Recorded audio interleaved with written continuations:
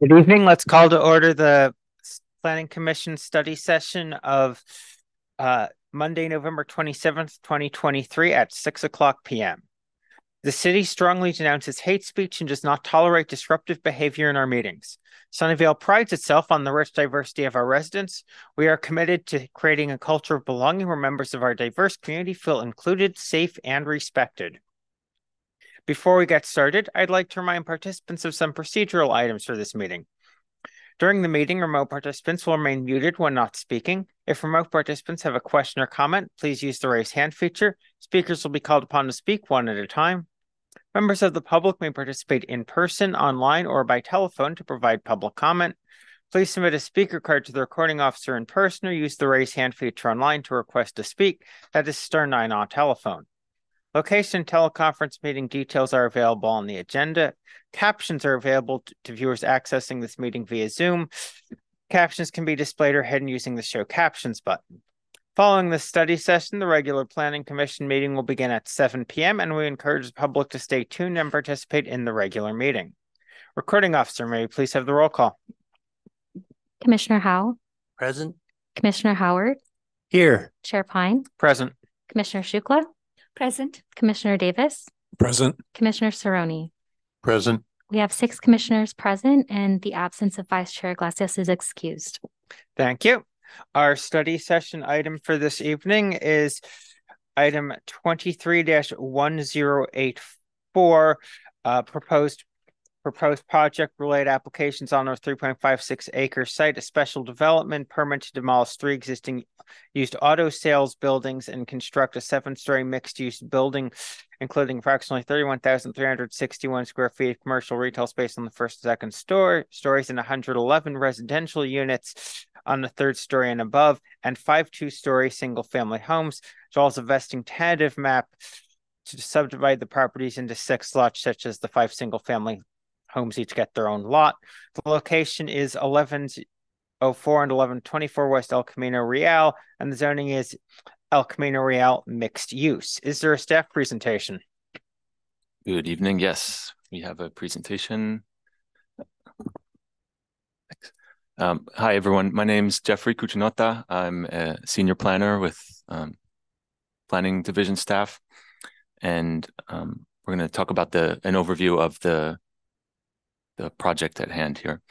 The proposal is a special development permit to demolish the existing auto use sales building and to construct a 7-story residential mixed-use building along El Camino Real and Grape Avenue.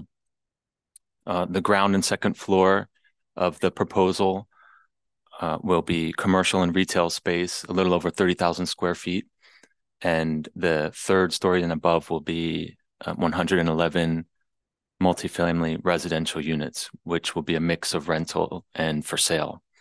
And then the proposal also includes construction of 5 2-story single-family units in the rear of the lot. Along with the SDP is a vesting tentative map to subdivide the properties into the 1 mixed-use lot and 5 single-family lots. So we'll get into more of the details moving forward. A little bit of the neighborhood context, just to start things off. The subject site comprises 2 properties at 1104 and 1124 West El Camino Real. Combined, they're about 3.56 acres in area at the corner of El Camino Real, or ECR, as we love to call it, or Grape Avenue, and Grape Avenue. Immediately adjacent to this site are commercial uses up and down ECR. To the west is a shopping center fronting on Grape Avenue. And immediately to the east is the Asian Street Eatery, beyond which is the Sunnyvale Chrysler, Dodge, Jeep, and Ram auto dealer. To the south is a existing single-family neighborhood. And to the north of ECR and beyond, the commercial uses across the street is a mix of multifamily and single-family residential. Next slide, please. Just briefly to touch on the zoning context, the subject sites are zoned ECR MU33, MU standing for mixed use, and 33 being the what we call the base maximum density, which is the permitted residential density for the site, which is 33 dwelling units per acre. And there's also a ground floor commercial requirement for properties in the ECR MU zoning district. And in the case of this property, the minimum requirement is 30,000 square feet of commercial area.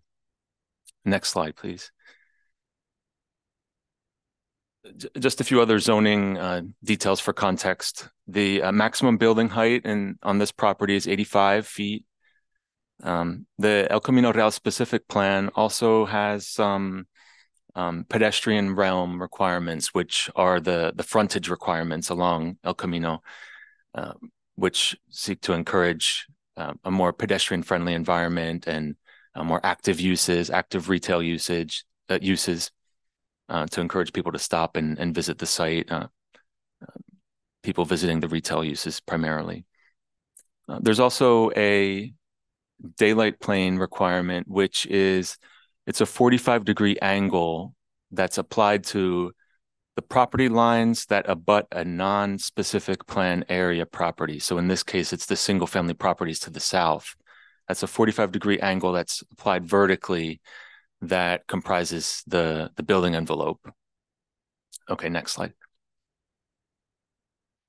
Just some more general background. Within the city's general plan, actually the entire specific plan area has a land use designation of El Camino Real specific plan, which is consistent with the current zoning as well, which is the ECR MU33, as I mentioned. Now, this project actually started in 2018, and which was before the specific plan update was adopted. So there have already been numerous iterations of plan review for this project. And actually, the project itself was deemed complete in November 2019, which in this case exempts the project from the requirement to provide below market rate rental units on site. But it does not exempt the project from below market rate requirements for sale units.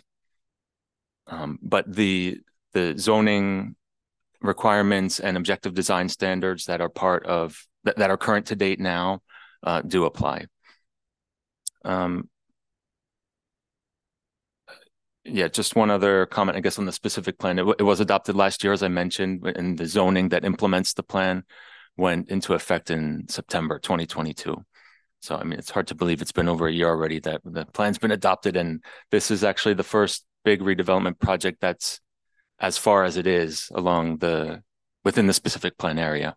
I'm sure it's felt like much longer to the applicant, but we've been working very diligently with them. Okay, thanks. Proposed development, as I said, it includes a mixed-use building. At its tallest, it's 7 stories. Portions of the building are capped at 6 stories. So it's really just the portion that you see on the rendering on the screen now. That's the northwest corner of the lot. That would be 7 stories. As previously mentioned, the ground and second stories include about 31,000 square feet of proposed commercial floor area, and then the 111 multifamily units above that. There's a bedroom count of 343 for this multifamily component. There are currently no below market rate units proposed, but I want to defer to the applicant to talk about the unit mix, the rental for sale breakdown, as that could potentially impact the BMR units for any rental. And then on the top right of the screen, you see one of the renderings of one of the proposed single-family lots. The overall project density is 33 units per acre, so it's within the permitted zoning. Okay, next slide. Just to quickly talk about the general site plan details. There's site access from the northwest corner of the lot along El Camino Real, and also on Grape Avenue, with a driveway that wraps around the mixed-use building and in front of the single-family lots.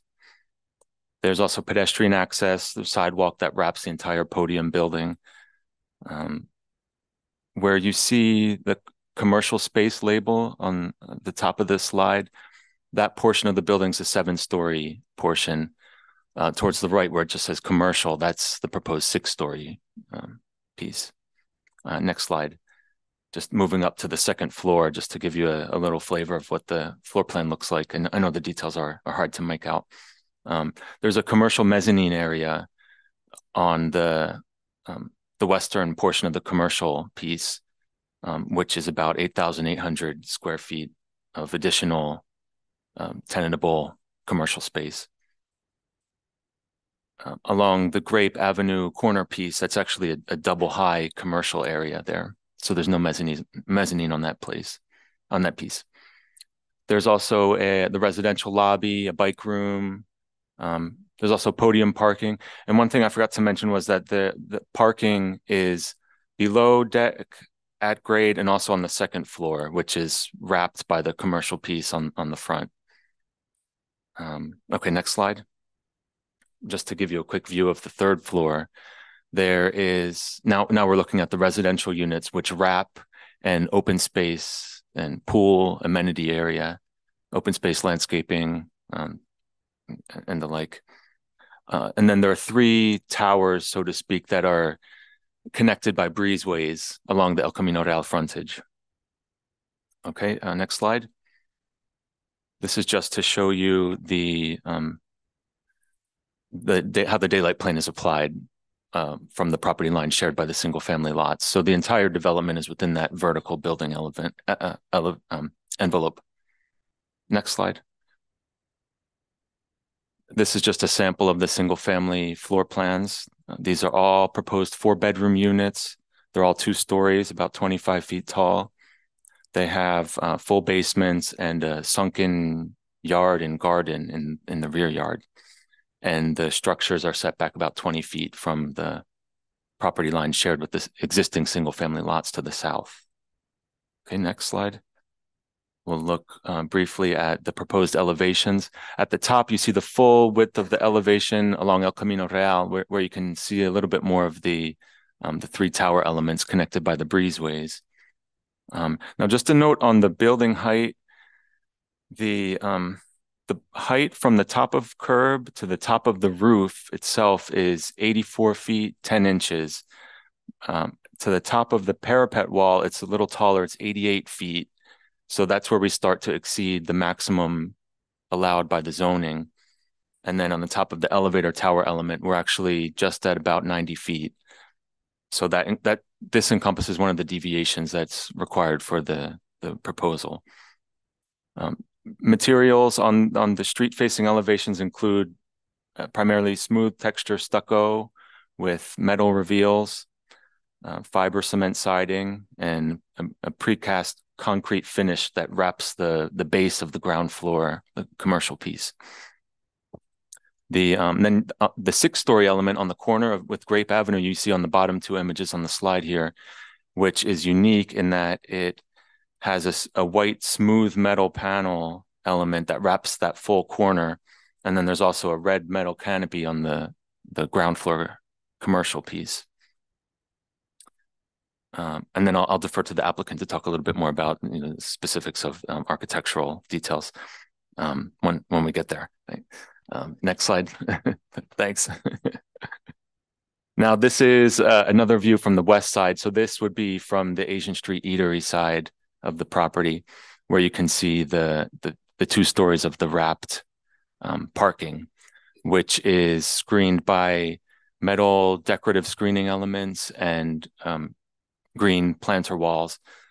And so this is one piece that we were hoping for some of your feedback, opinions, direction on the look and feel of this piece. And then if you go to the next slide, you can see the view from the south, which essentially this would function as the front yard view for those 5 proposed single family homes. And then if you go one more, you'll see the east side, which will be viewable from Grape, but is partially screened from the existing shopping center along Grape Avenue. Okay, next slide.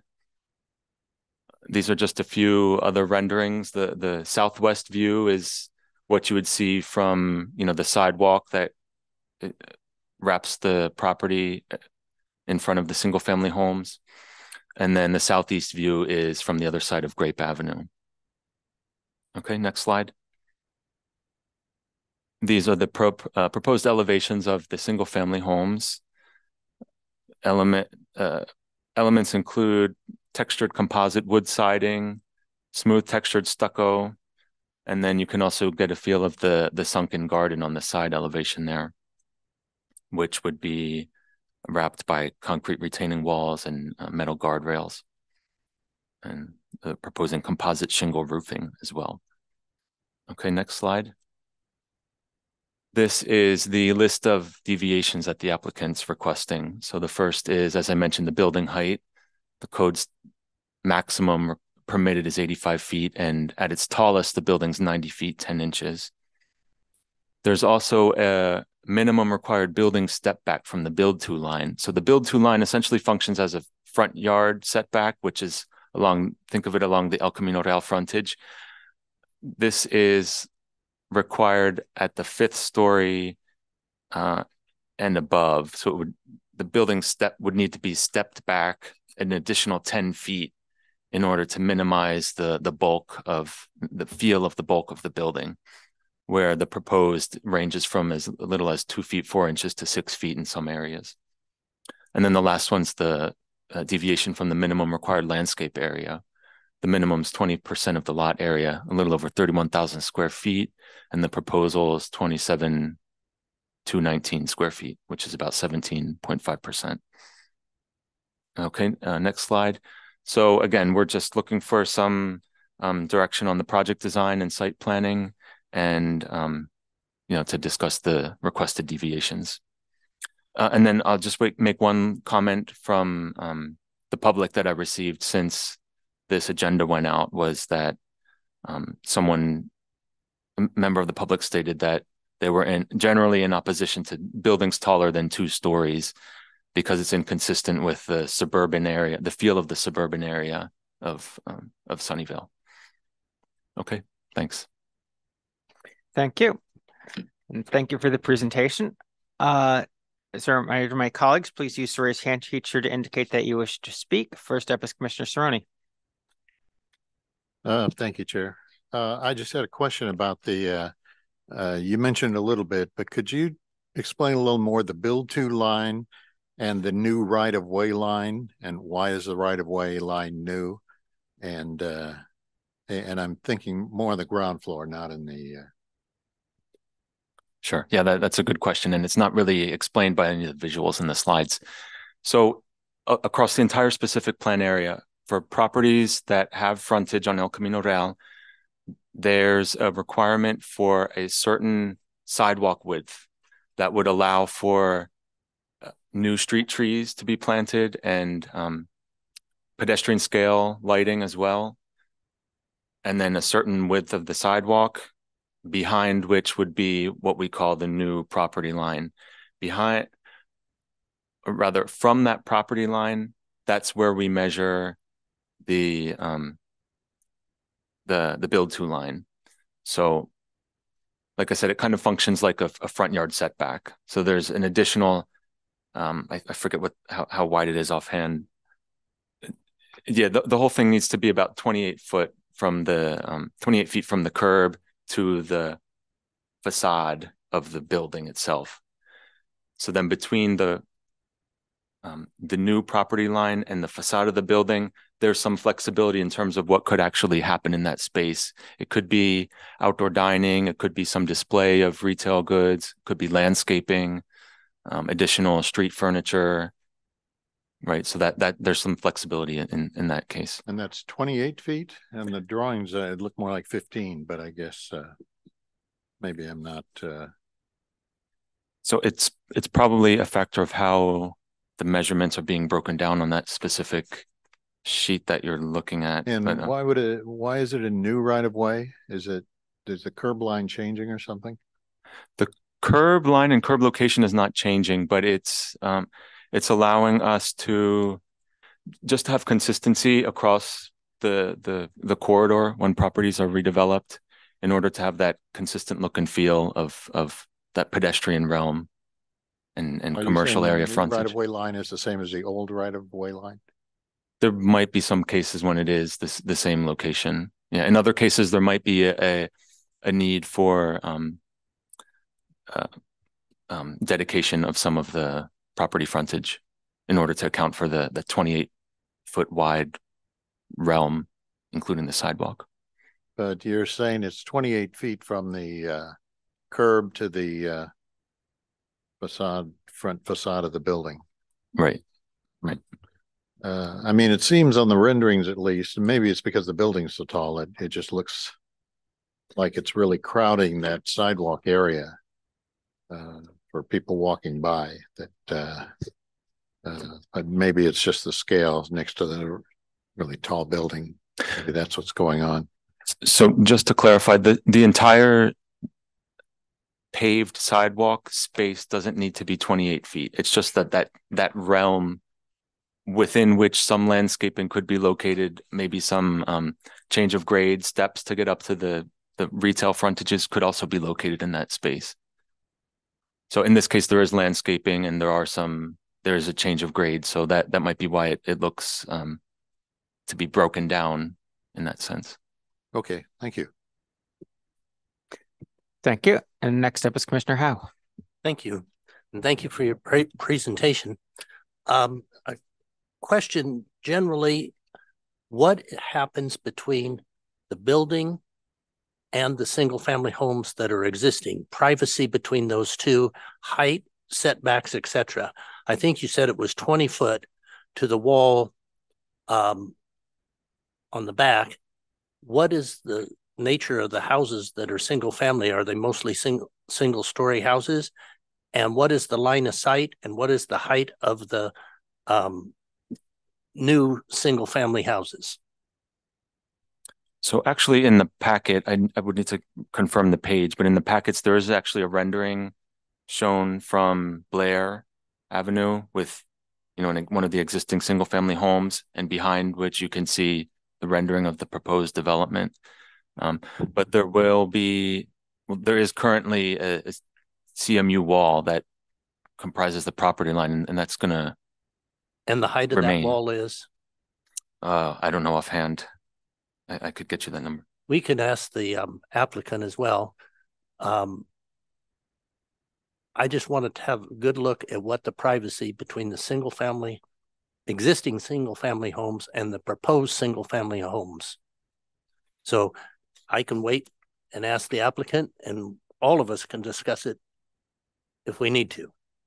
Yeah, and my understanding is that most of the single family properties in the rear, and I think all of the properties that immediately abut this subject site are single story.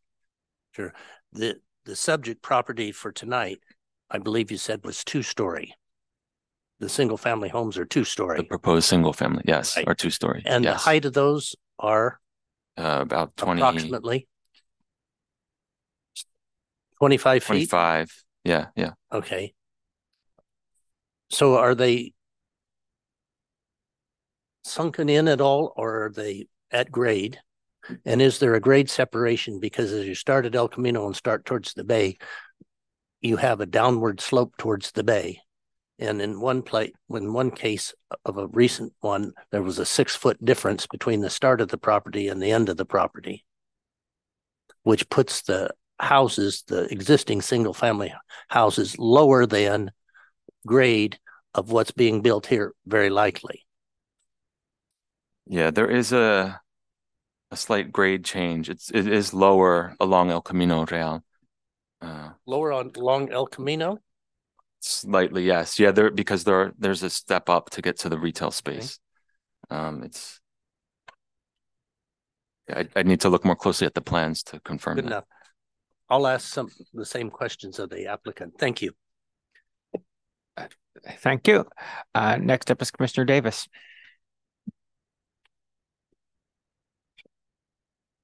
I'll take my hand. My question was answered. I'll take my hand down. Thank you. Next up is Commissioner Shukla.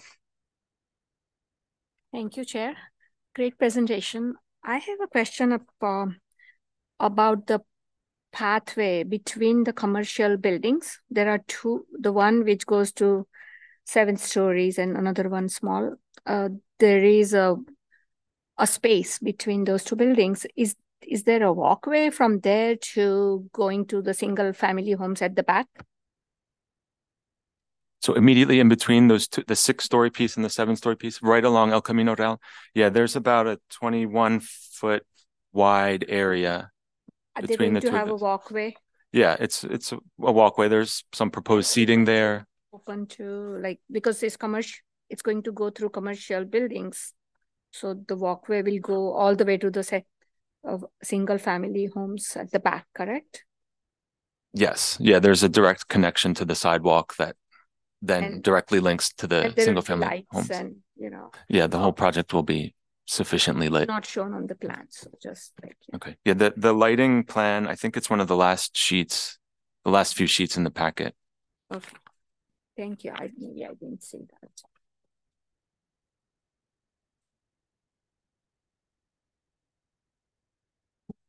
The chair would observe that there is a photometric, there is in the contents photometric diagrams R1 to R3, but the last sheet that he has is labeled L3.2, and then there's another sheet that's the visiting tentative tract map. So it is. Yeah, my apologies. I don't think we included the lighting sheet in your hard copy packet. So the last few pages are the landscaping sheets.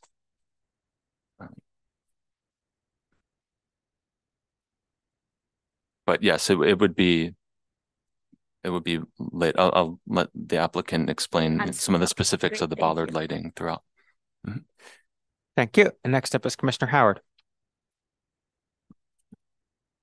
Thank you, Chair. I was grateful that Commissioner Hop brought this up because I know when we get to the public hearing, somebody from the neighborhood is going to bring it up. So I was looking at on the big packet pages A.36 and A.39 give you a good idea of what it looks like from behind. I noticed that they went to the trouble of making the windows on the south face generally smaller and narrower. I imagine that's probably out of respect for privacy. Looks like really small windows on the bathrooms and then like taller windows on the bedrooms. And this is not a question that I'm going to pose, but I know that somebody's going to pose it somewhere along the process. They're going to ask about vision obscuring glass on the south-facing windows. To go to the single-family residences, you can see that on A26 pretty well. So on A39 from the street, you can't see the single-family residences from the next street over, which is not unusual. And there's probably going to be some good landscape shading there. But in terms of worrying about privacy, if you look at A26, rendering number 3, the south elevation, you see the typical single-family home design guidelines of the second floor, smaller windows that are higher on the sight line, and a couple of larger windows, which I imagine are required for egress. And I'll just point out, somebody will ask about vision obscuring glass as a condition of approval on these things. So that's what I've seen. Thank you. Thank you. And I just had one question about how specifically the bit about the application being deemed complete applies here, because usually when we hear that the application was deemed complete on date X, we're told that we need to be applying all of the standards that were in effect as of that date. But for this project, it seems that we are applying we're applying standards that are in the 2022 plan, because a lot of the stuff we've been talking about the streetscape, et cetera, were stuff that I remember discussing in depth when we did the El Camino Real specific plan. The other thing is that I don't even believe, and Stefan, correct me if I'm wrong on this, I didn't specifically look up what the old code, but I don't know that this was even a permitted use back in 2019, because I remember we did pass and council adopted on February 7th a change fairly recently to permit auto sales in a ECRMU zoned area. So I'm a little confused as to what specifically the implication of this being deemed complete in 2019 is, because it does seem to me we're applying post 2019 standards to this. Yeah, what happened is the application did come in before we had done the official update to the precise plan, as you mentioned.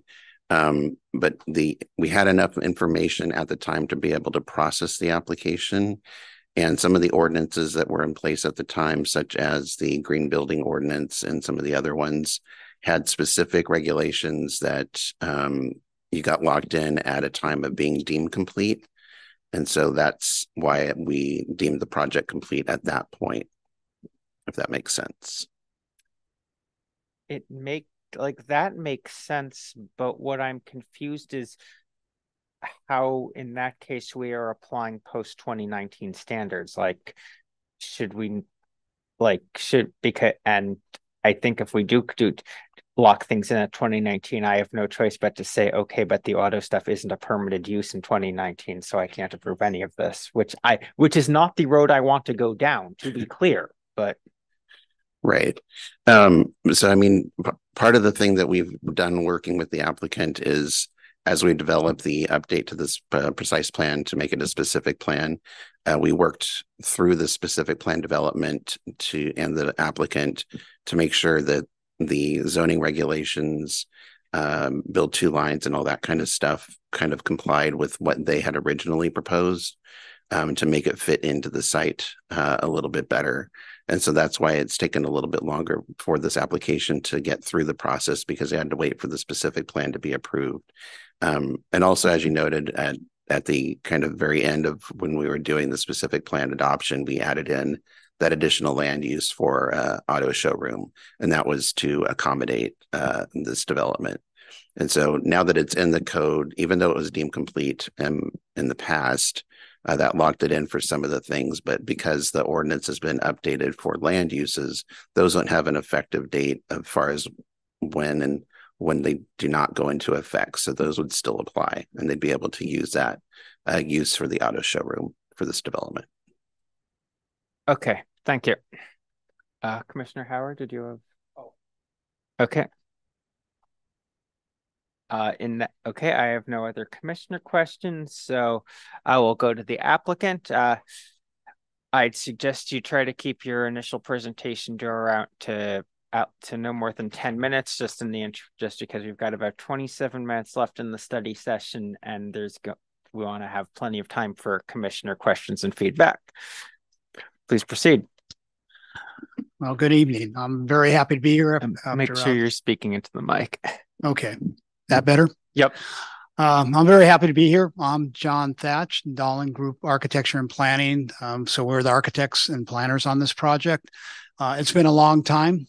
I'll try to be brief here, but give a little bit of history. We, again, designed this, and then we were asked to say, hold off for the specific plan. We held off. Worked with staff a lot, and here we are today. So we're very happy to be here today presenting this project. A couple of comments maybe beforehand. Was mentioned about the single family units. They are 20 foot to the plate. They go up to a 25-foot ridge. The windows are looked at on the second floor, looking at main windows, looking away from their neighbors. If you also look at that back area, all the neighbors have mature trees solid across that edge. And we are also looking at, again, doing the same thing as we proceed with this, our community. You go to the next slide, please. Just talked about a little bit the landscape. I'm not showing all the trees in back. I missed that. I apologize to Jeff. I didn't have colored graphics until this weekend as far as showing things. We're doing, as far as the paving going around the project, is all sort of decorative, either concrete pavers or decorative, colored asphalt as far as the paving going around it, trying to really create that pedestrian atmosphere. Mentioned earlier about the passageway through between A, B, and C. That passageways comes through. It's big. It's going to be tall, I think, and really gracious. That'll be also the main entry, coming into the podium building, but also it continues on a walkway that connects to all the residential units, and that walkway loops all the way back to ECR. If you go to the next one, please. And again, a big thing I wanted to promote was what we're doing in the back. I think the big thing for this project is not just doing that 45-degree angle, but also making a transition from the two-story homes that one resident mentioned, to our building. We're 110 feet from their property line to our building, and we fit well under that 45-degree angle. But we also thought it was just really good to have sort of this transition of these really nice homes that are in the neighborhood of 2,000 above and about 1,200 square foot basement below, which offers a lot of flexibility. And the one thing I wanted to mention at the beginning, we really looked at this project, even though it has a density to it, as a family project. The units are bigger. We're 2, 3, and 4 bedroom units as far as in the podium, and the same thing with here. So as opposed to a lot of other, denser projects, there are a lot of units and smaller. We looked at a family option as far as how this project was developed. Next slide, please. And a big part with us was working with Toyota and Steve Brinkman, the owner. Their family's owned the site, I think, for 60, 70 years and several different dealerships. How we keep that and working with Toyota, what they could do. Creating a really neat, showroom. We have like a 23 plus ceiling for part of it. And then there's a mezzanine. So it's going to be a great storefront. And I think a jewel as far as how the architecture works with this. So this drawing shows, again, the commercial. It shows the lobby for the residential, and all the parking that you see on this level, except for a few parking around for the residents, is for the commercial. Next slide, please. The area, I think a lot of discussion with the city was about, how are we going to deliver the cars? The upper left, you'll see that's a sort of an area where they can unload cars. We're not going to have to unload on the street. The other side, over on the right side, that's for smaller deliveries. So we have these delivery areas as far as what happens, and also have worked closely with trash about how trash is going to be handled on the site, which is a big deal as far as how we're working with this. Next slide, please. This is the lower garage. The bottom part of the page, that's all for residences. So that's private garage for the residences above. The upper part of the page is extra parking or storage for the auto dealership. So that could also be an area that's secured. There's also, you see in the upper middle right, there's a lobby for the residents to go up and 2 elevators that serve the building. Next slide. And then the upper level, which is also the mezzanine level, we have, again, more resident parking, and they also have a lobby on this area that you can see adjacent to the mezzanine area. The one other item that we're working on, maybe a small item that was mentioned, is that we're, again, with EV bikes. We're looking at creating a separate bike storage for that with, concrete block and very secure concrete ceiling. We've heard of different situations with electric bikes. My wife owns one, but ours hasn't exploded yet. But looking at those possibilities about where they go and really providing more bikes than we need. I have 4 bikes, and probably some of these residents can probably have a couple also. Next, please. This is the podium level, showing the light beige are our 3-bedroom units. The khaki color, there's over in the middle are our 2 bedrooms, and the darker colors are our, excuse me, I got it reversed. The beige colors are the 4 bedrooms, and the darker, a little bit darker color are our, oh, excuse me, I have it mixed up again. Never mind. But it's a mixture of 2s, 3s, and 4s. The purple area or the mauve area that you see there is we have a 3-story sort of a gym, club, workout area, which overlooks, again, our amenity area here. Next slide, please. This shows you, again, what we've been doing working with Jet Landscape as far as the landscape. We have a great pool that can be for laps. We have an outside terrace outside of the gym. We're going to have a really neat barbecue area. We have a spa, and I think this is going to be very attractive. Next, please. And this gives you a feeling for what that area is going to look like. This is not your normal courtyard of, I think, of the condominiums and apartments that you see in town. But very, I think, attractive how it works. Next, please. And again, our upper floor, this is the 7th floor. You can see in the upper right where the roof of, I guess we're calling building C on the corner of Grape and ECR. And then also, again, part of it I didn't mention, you'll see that little graphic in the lower right. We really, considering how the buildings work, we have 3 buildings. We have A, B, and C. There's 20-foot gaps in them with, bridges that go across that are very lightweight as far as how they look and how they appear. Next, please. This is a streetscape. The lower elevation is El Camino. And again, you can see sort of how they have the breaks about going from right to left, A, B, and C building as far as the breaks. And again, working with Toyota as far as what they needed as far as the materials. The metal paneling that Jeff mentioned is sort of their trademark. The red is their trademark. They wanted the yellow or our smooth plaster. They would prefer that to be silver, but we didn't think that was appropriate for the community. The upper slide is when it wraps around Grape and the building in front of it. And a little bit down, you mentioned about the pedestrian realm. This might look a little bit more like 28 feet. It's in the lower exhibit there. You can see because it does have a little bit of movement on the sidewalk. And actually the back of the lot is actually the high point, and we are level to our neighbors on the backside or within a foot of their site. Next. This is the corner, the southwest corner, looking at the corner, again, very prominent, really trying to play up that activity and that energy with Toyota. Next. This is the southeast corner. And keep one more. And this is where we wrap around Grape. Again, there's a big break in Grape, how the building works. Next, please. This shows the section that Jeff showed, again, the 45-degree angle. You can see our buildings, basically, they go from 20 foot at the plate to 25-foot ridge. You can see there's a big setback from our neighbors. And if you go see it, it's solid trees on our neighbor side. And again, we're very conscious of the windows and their privacy is how we create this. The same thing for the podium building. The main windows are facing the courtyard and they're not facing towards our neighbors. Next one. Again, this is a view, showing, how we're looking at articulating our garage and how the residential or single family homes on the right side work. Next. And this is a view from the street behind us, looking back again from our property line. We're 110 feet to the tall structure. We're, from those homes, we're 130 feet minimum, but from the back of their homes to the podium building. And again, you can also see, again, they're tree lined. This is what the trees they have already, which are taller than our residents behind us. And next. This one maybe is hard to see, but this is trying to say how we're looking at articulating the building a little different than the specific plan. The dark blue areas represents areas that are pushed back, 7 to 8 feet actually. The light blue is the area that's the build-to line where it's 28 feet. And then those offsets you can see are, 6 feet back on the ground level. And then they're 34 feet where you see the mauve color where we have those bridges connecting the three buildings. The area that Jeff talked about where we exceed the height limit is those red areas on top on the A and B buildings. So we only have 4 of those areas.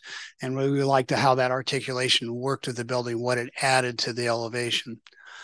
Part of what happens to these buildings is when we get to, say, more of the family units and a little bit bigger floor sizes, we're getting into a bigger truss to make sure we don't hear any bouncing or we have any problems, which, can be a hassle as far as squeak and noise. Noise and water are the biggest problems on these projects like this. The other item I know my client would like me to mention, part of the problem we have maybe with we're articulating a lot here, is not articulated as the specific plan, is we're very concerned about water. We have that offset. This is a wood building, and that water getting in and causing damage in long term. So looking at that, looking at maybe other ways to create that variety, I think that Sunnyvale wants and that we want in the project. And that ends my presentation. I went real fast, so I'm sure whatever questions you may have. Thank you. I was just about to mention that had been about 10 minutes, so good job on the time. Your first question is from Commissioner Davis. Thank you for the presentation. I really liked it. A few things. First of all, thank you for proposing family-sized units. I really hope that Sunnyvale remains a place where where housing units are big enough to raise families. So thank you for that. I do wonder about the single-family homes. I live in a single-family home. I've lived in single-family homes most of my life, including my childhood.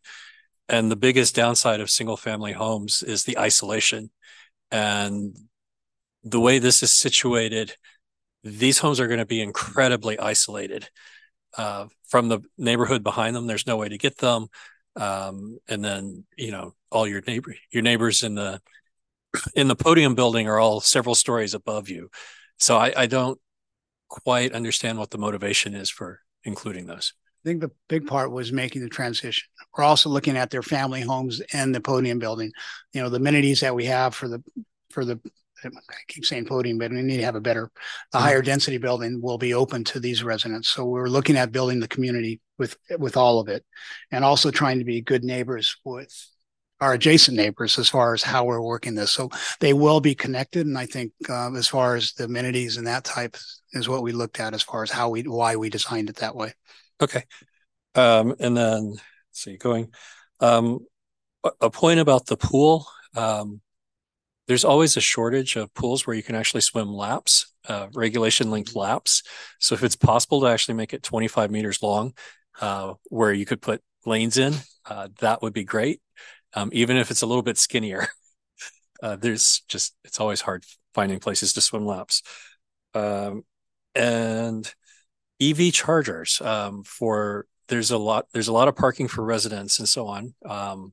What's the charging situation going to be like? We're living to city standards as far as that. If you go through the submittal, the first couple pages, they'll list all that. There's a lot of listings about accessible EV chargers for residents and also for the commercial visitors.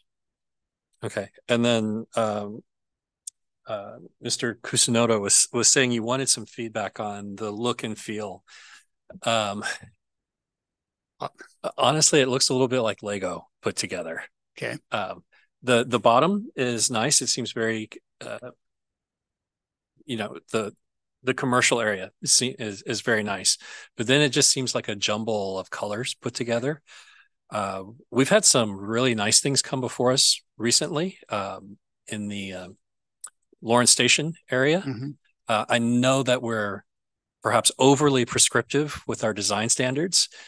But they managed to thread the needle on it. I understand you've got a lot of constraints, right? And you're broadly compliant with the zoning and so on. So that's just the feedback, is it just feels a little jumbled to me. Okay.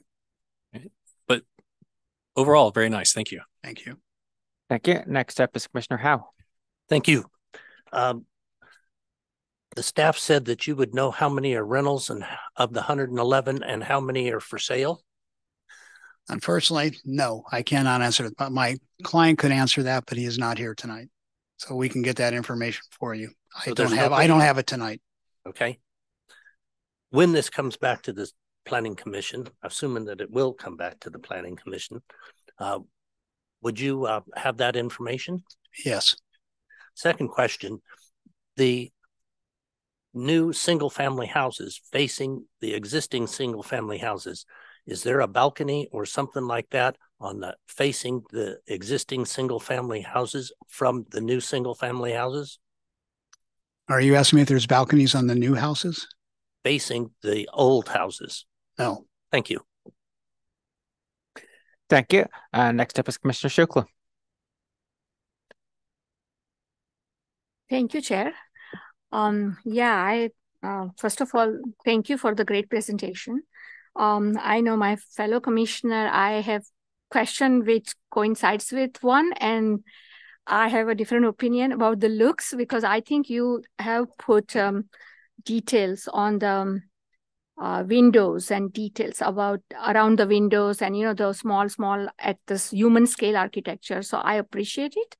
My question is about the you have created the separation zone by between the existing residential community and by providing single family homes. That's a creative way to get rid of comments and complaints about the existing neighbors. Now, my question is that why don't you make it more so they can collaborate with the new communities, meaning that the wall you are creating at the parking lot in the front, which is like a stark geometric, it's like a separation wall with the green wall, but it doesn't do anything. It doesn't help to kind of what is it, community space. So I would like to see like more like have a variations creating a space underneath or coming down. Like there is a staircase which goes from podium to the ground, but it's more visible staircase, so you can go up, or like maybe they can come to a mid-level and then kind of have visual connection. Because I think that just creating those geometric green wall doesn't do anything. When you come out, it's like a prison wall. So I definitely like to see variations, maybe play with something, and more than the just materials, the space creation, where people can go, like the existing residents, they can go and do something, or the kids can play, or like mountain climbing or something like that.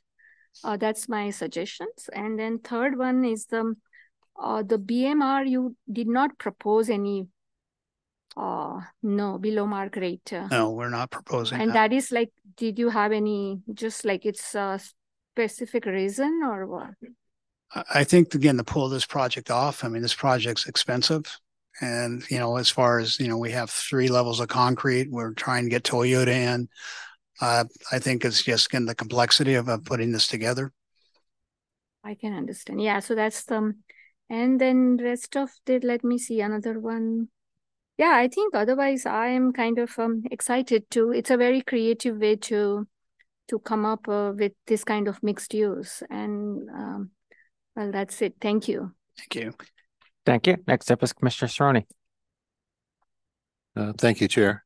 I had a question about, I think one of your slides, maybe it said A13 on it. There weren't, I couldn't see a page number. Could we look at that again? Or it was slide 17 on Jeff's presentation. Either one. Is it possible to pull that up?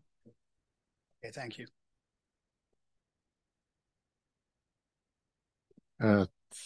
Well, A13, I mean. What is it? Is it a section or is it? It's a rendering. Is it? Here. So what are we looking at on the bottom left-hand corner there? That's an existing retail store. So right now there's a wall on the what would be the right side of that. Is that going away? The right wall, the wall would stay, as far as I know. We haven't talked, as far as I know, we have not talked to the owner about taking it down. I'd love to take it down, but I can't tell you it is. Yeah, I was wondering, and there's a wall across the back too. The wall's, the wall's there now because of, it's an auto dealership and it's a little softer use over to the left. Okay, well, and I had another question on one of the drawings. There's on the drainage, grading and drainage plan. You show on the single family homes, you show there's something there called AD with pump.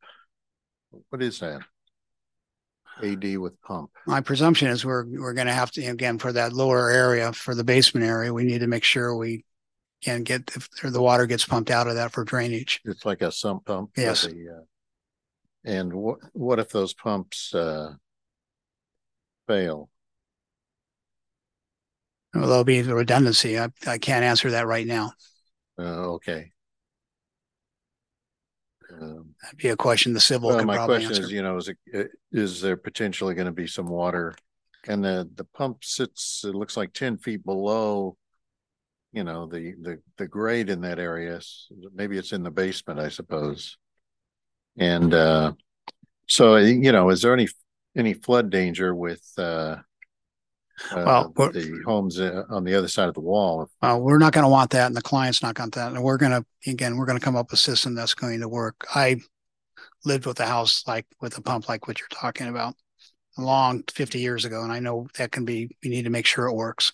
Okay. Well, I have too. A while back, we had a project where they were grading the whole thing to avoid a low spot on the border between adjacent homes, and part of the rationale being that yes, you could pump it out, but then if the pump fails, and they said, well, the pumps were discouraged because of that you know.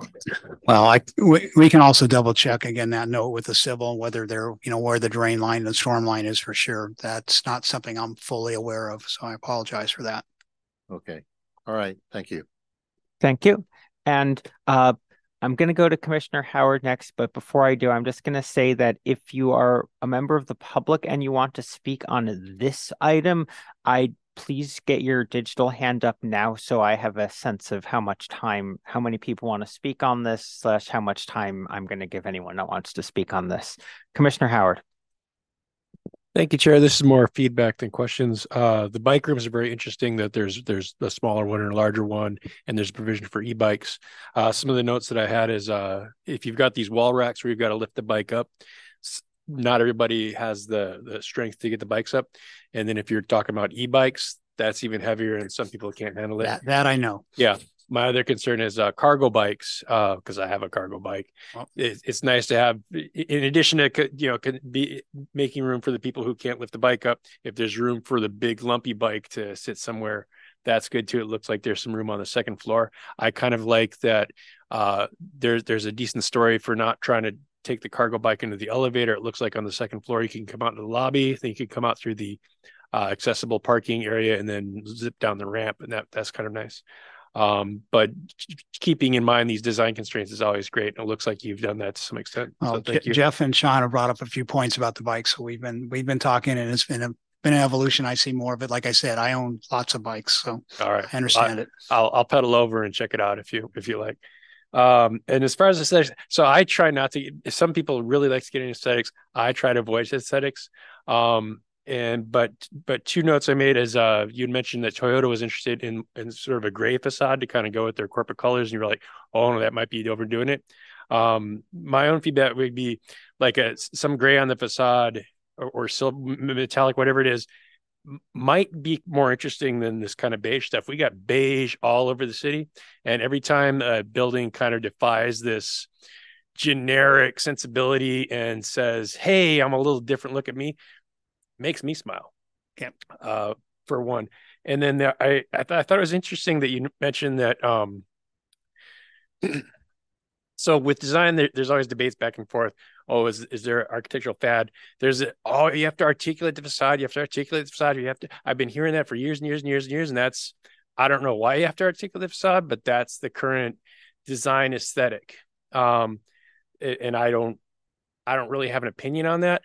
I do like the idea of form or function dictating form to some extent. That form should follow function. And your mention tonight of the concerns with articulating the facade with wood, with timber construction, and water infiltration. I thought that was very interesting because that implies to me, at least from one perspective, this fetish with articulating the facade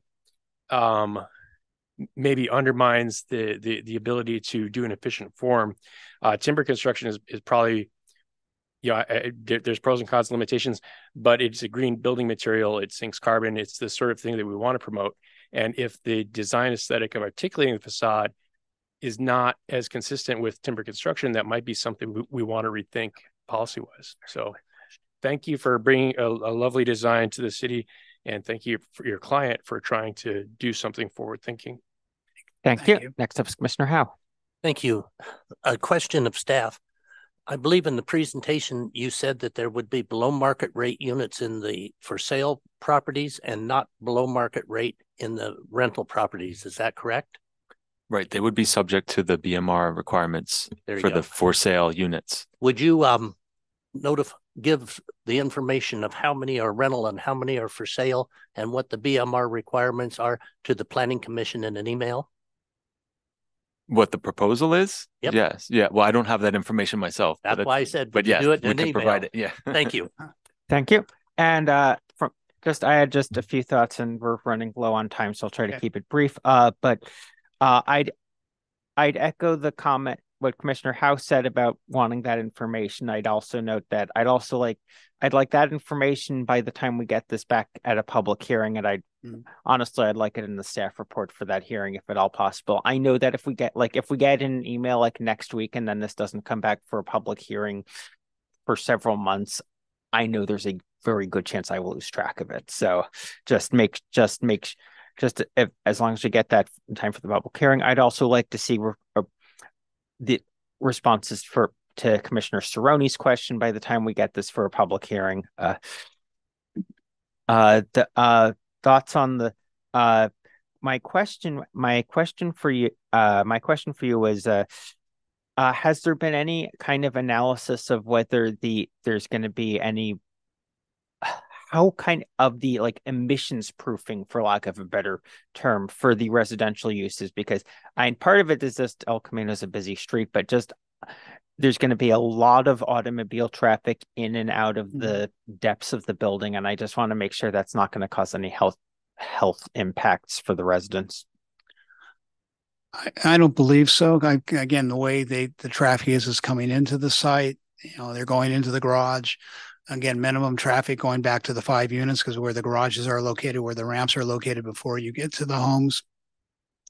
So I think as far as where the traffic is, the only spot we have, which again is probably the walkway that comes through the middle, it crosses that area, but I don't think the traffic is going to be that extreme as far as, going around to that portion. We also have the 2 entrances to the garage, both El Camino and Grape. So I think we have a dispersion of the traffic as far as how it works. And again, part of what's going to happen too with the garage is, how it gets ventilated and things like that I think will be an improvement than just an open parking lot. Yeah. Yeah. I definitely do think this is a better design than having large tracts of land that's just a parking lot than just a parking lot. I always like seeing the parking integrated into the structure like that. I think that's a definite positive of this design.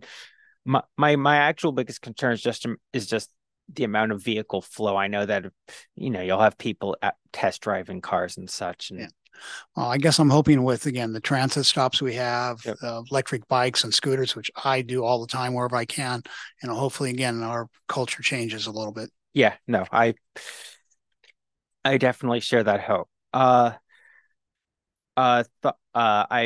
want to make sure, and I think at this point this is more for the public hearing, but I want to make sure that the pedestrian pathways are well lit, especially at night, that there's no shadowy corners or something. I suspect this is addressed in the photometric drawings, but we didn't get those. I hope we will get to, if this was the public hearing and we hadn't gotten those, frankly, that would be something I'd probably ask for a continuance on, but I don't.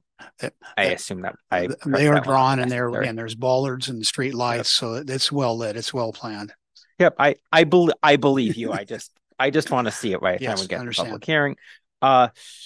Regarding the architecture, I agree a lot with what my fellow commissioners already said. I like to see distinctive architecture in the city. I'm not going to repeat, especially what Commissioner Howard just said, because again, we're already 3 minutes over, but I particularly like how the commercial side of this does emphasize kind of the function of this, that it's not just so people probably have to walk in and see whatever cool new cars Toyota has put out. I do think in general it's nice to have buildings that don't look like all the other buildings as much as possible. With that, I believe that covered what staff wanted. I think the deviations seem broadly reasonable to me. I'll probably want to go over them again when this comes back. So thank you for. Well, thank all of you. Thank you. Yep, and I will go ahead and open public comment on this specific item. Members of the public wishing to address the Planning Commission, please submit a speaker card to the recording officer. Use the raise hand button now or dial *9 on telephone to indicate that you wish to speak. I will call upon members participating in person first, and the recording officer will ask their participants to unmute their microphone when it is their turn to address the Planning Commission. Speakers will have 3 minutes. Will have 3 minutes to speak. Okay, I didn't know we had a speaker card on this. So speakers will have 90. I'm going to cut that to speakers will have 90 seconds to speak. We are over time on the study session. So speakers will have 90 seconds to speak. The timer will be displayed on the screen. I have one in-person speaker card on this item. We have one person speaker card on this item. First up is Jaime Vasquez. Good afternoon, Chair and Planning Commissioner Officer. My name is Jaime Vasquez, and I'm a field representative out of Local 405 that covers the county of Santa Clara County. I'm here today to address the critical aspect of labor standards. It is essential that we acknowledge that. Before you proceed, is this about this specific project or is this more general? About the project since. Oh, okay, please proceed. I'm here today to address critical aspects about labor standards. It is essential that we acknowledge the importance of implementing robust labor standards with projects committee like the one that just got presented. First and foremost, labor standards and a foundation of fair and just society that ensure that every worker, regardless of their background, is treated with dignity and respect and fairness, which aims to provide healthcare, state-certified apprenticeship, and level wages to our local working class. Maintaining high labor standards is not just an option, it is essential. By implementing labor standards, we not only adhere to ethical principles, but also ensure the long-term prosperity to the community. Let us ensure that we have labor standards and developments like this. That's all I got. Thank you guys for your time. Yep, thank you. And I have no other in-person speaker cards. Is anyone else interested in this item before we hear from remote speakers? Seeing none, recording officer, do we have any remote participants wishing to speak on this item? Yes, Chair, we have one hand raised. I'll allow Stephen Meyer the floor to speak. Hello, good evening. Planning Commissioners, thank you for your time this evening. This is a wonderful project. It's density in the right place. I love it. My main concern is regarding transportation safety. The lane on El Camino should be prioritized for transit, for rideshare surfaces. There should be no parked cars on that lane in front of the building. There are 2 curb cuts. There will be a lot of traffic and staging, and that's all great, but there's no purpose for parked cars on El Camino Real. That's the extent of my comment. Thank you. Thank you. I believe we have no other remote speakers. We do not, Chair. Thank you. I will go ahead and close public comment on this item. Thank you for your time this evening. This study session of the Sunnyvale Planning Commission is adjourned at 7:07 p.m.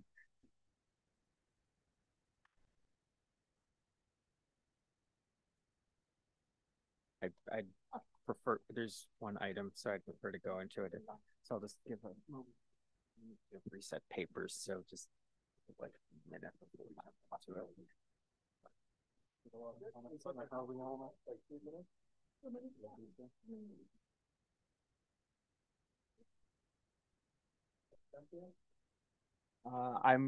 I'm gonna start, like, does anybody need any more time? Because otherwise, because I want to get going. Okay. Give it 7:15. Okay. Thank you. Some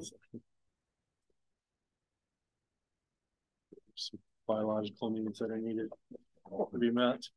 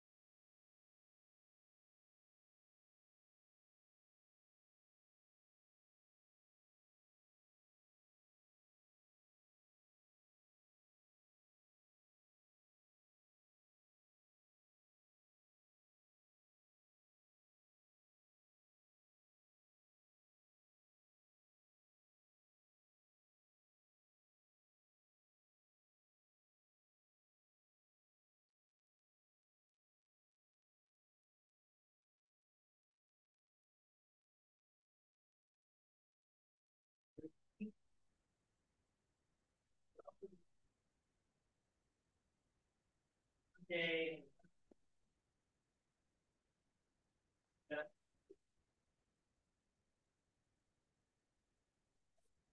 evening. Let's call to order the Sunnyvale Planning Commission of Monday, November 27, 2023 at 7 o'clock p.m. The city strongly denounces hate speech and does not tolerate disruptive behavior in our meetings. Sunnyvale prides itself on the rich diversity of our residents. We are committed to creating a culture of belonging where members of our diverse community feel included, safe, and respected. Before we get started, I'd like to remind participants of some procedural items for this meeting. During the meeting, remote participants will remain muted when not speaking. If remote participants have a question or comment, please use the raise hand feature. Speakers will be called upon to speak one at a time, and a random order voice vote will be administered by the recording officer for each vote. Members of the public may participate in person, online, or by telephone to provide public comment. Please submit a speaker card to the recording officer in person or use the raise hand feature online to request to speak. That's *9 on a telephone. Location and teleconference meeting details are available on the agenda. Captions are available to viewers accessing this meeting via Zoom. Captions can be displayed or hidden using the Show Captions button. Comments on matters not on the agenda must be submitted prior to the time I call the item for oral communications. Comments on agenda items must be submitted prior to the time I close the public hearing on the agenda item.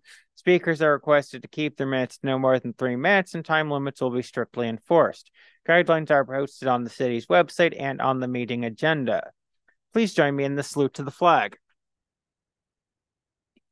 I pledge allegiance to the flag of the United States of America and to the republic for which it stands, one nation, under God, indivisible, with liberty and justice for all. Recording officer, may we please have the roll call? Commissioner Shukla, Present. Commissioner Saroni, Present. Chair Pine, Present. Commissioner Howard, Here. Commissioner Davis, Present. Commissioner Howell. Present. We have 6 commissioners present, and the absence of Vice Chair Iglesias is excused. Thank you. That brings us to oral communications. Members of the public will now have an opportunity to address the Planning Commission on topics not listed on tonight's agenda. This section is limited to 15 minutes and may be extended or continued after the public hearing's general business section of the agenda. Individuals are limited to 1 appearance with a maximum of up to 3 minutes per speaker. As a reminder to the public, please submit a speaker card to the recording officer, raise your digital hand now, or dial *9 on a telephone if you wish to address the Planning Commission.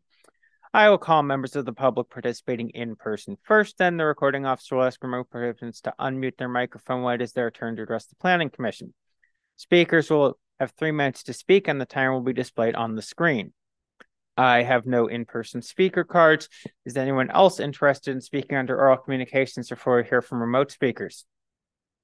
Seeing none, recording officer, do we have any remote participants wishing to speak under oral communications? Not at this time, Chair. Thank you. I'll go ahead and close oral communications. That brings us to the consent calendar. I'll go ahead and open public comment on consent calendar items. Members of the public wishing to address the Planning Commissions, please submit a speaker card to the recording officer. Use the raise hand feature now or dial *9 on a telephone to indicate that you wish to speak. I'll call upon members of the public participating in person first, then the recording officer will ask remote participants to unmute the microphone when it is their turn to address the Planning Commission. Speakers will have 3 minutes to speak, and the timer will be displayed on the screen. I have no in-person speakers on the consent calendar. Recording officer, do you have any remote participants wishing to speak on the consent calendar? We do not, Chair. Thank you. I will close public comment, and I will now ask for a motion from my colleagues. Commissioner Howe. I move the consent calendar as written. Approve the Planning Commission meeting minutes of November 13th. Thank you. Commissioner Davis. Second the motion. I would just like to propose one correction to the minutes, which is at the very bottom of page 4. It should say spoke and not spoked. Steph, did you capture that?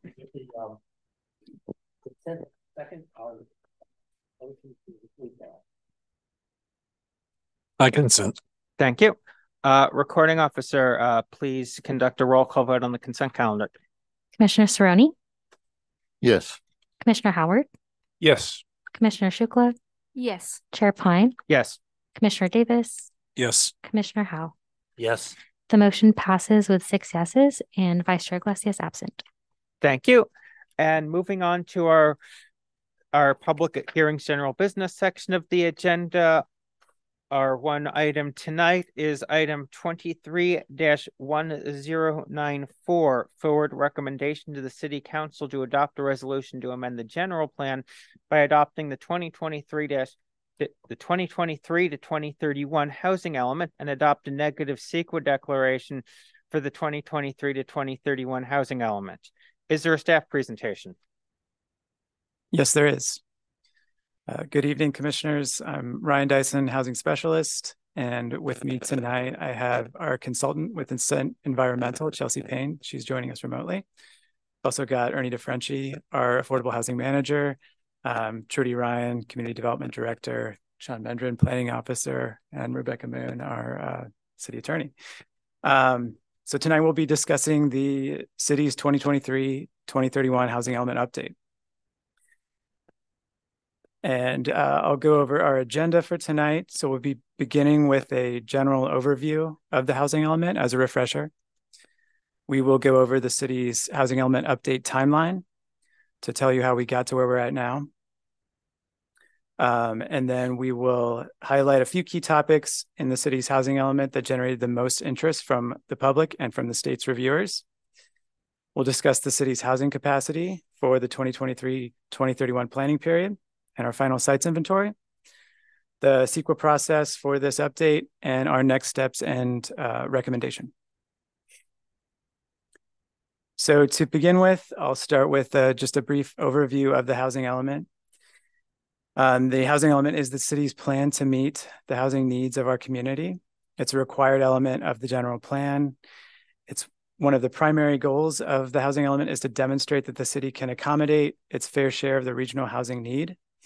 And this need is defined by the Regional Housing Needs Allocation, or RHNA, which I'll discuss a little more on one of the next slides. Housing elements are updated on 8-year cycles. So this update is for the 2023-2031 period, and this is the 6th cycle of housing elements. Unlike other elements of the general plan, this housing element is also required to be reviewed and certified by the state's Department of Housing and Community Development, or HCD. And for this cycle, the HCD review process has been very stringent, and we'll touch on a couple of the key issues that HCD brought up later in the presentation. So some of the most important components of the housing element are shown on this slide. We have the housing needs assessment, which is an analysis of demographic and housing trends and existing conditions in the city. We have our fair housing assessment, which is a new requirement of the 6th cycle of the housing element. This is a study of the city's plans and policies with specific attention to how they affect low-income housing and its access to opportunity, which includes jobs, education, health services, and transportation. And I'll talk a little bit more about this on a future slide. Then we have the evaluation of a previous housing element, which is an assessment of the progress in implementing the policies and programs of the previous housing element.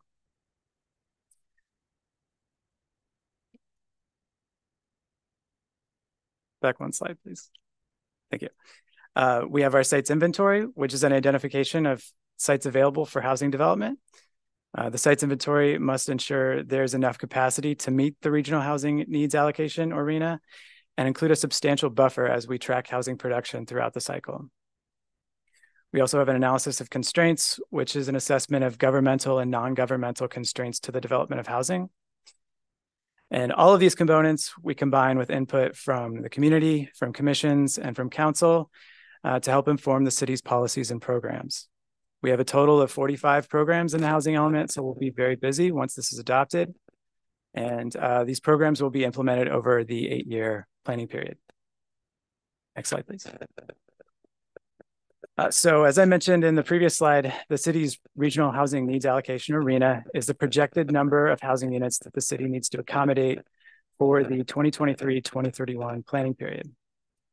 This number is determined through the state's population projections for the region. And then for the Bay Area, the Regional Council of Governments, the Association of Bay Area Governments, or ABAG, assigns each jurisdiction in the Bay Area their RHNA numbers. In the case of Sunnyvale, our total RHNA is 11,966 units, which you can see there at the bottom of the screen. This total RHNA is further classified into different income categories so that housing units are affordable to a range of incomes, including very low, low, moderate, and above moderate incomes.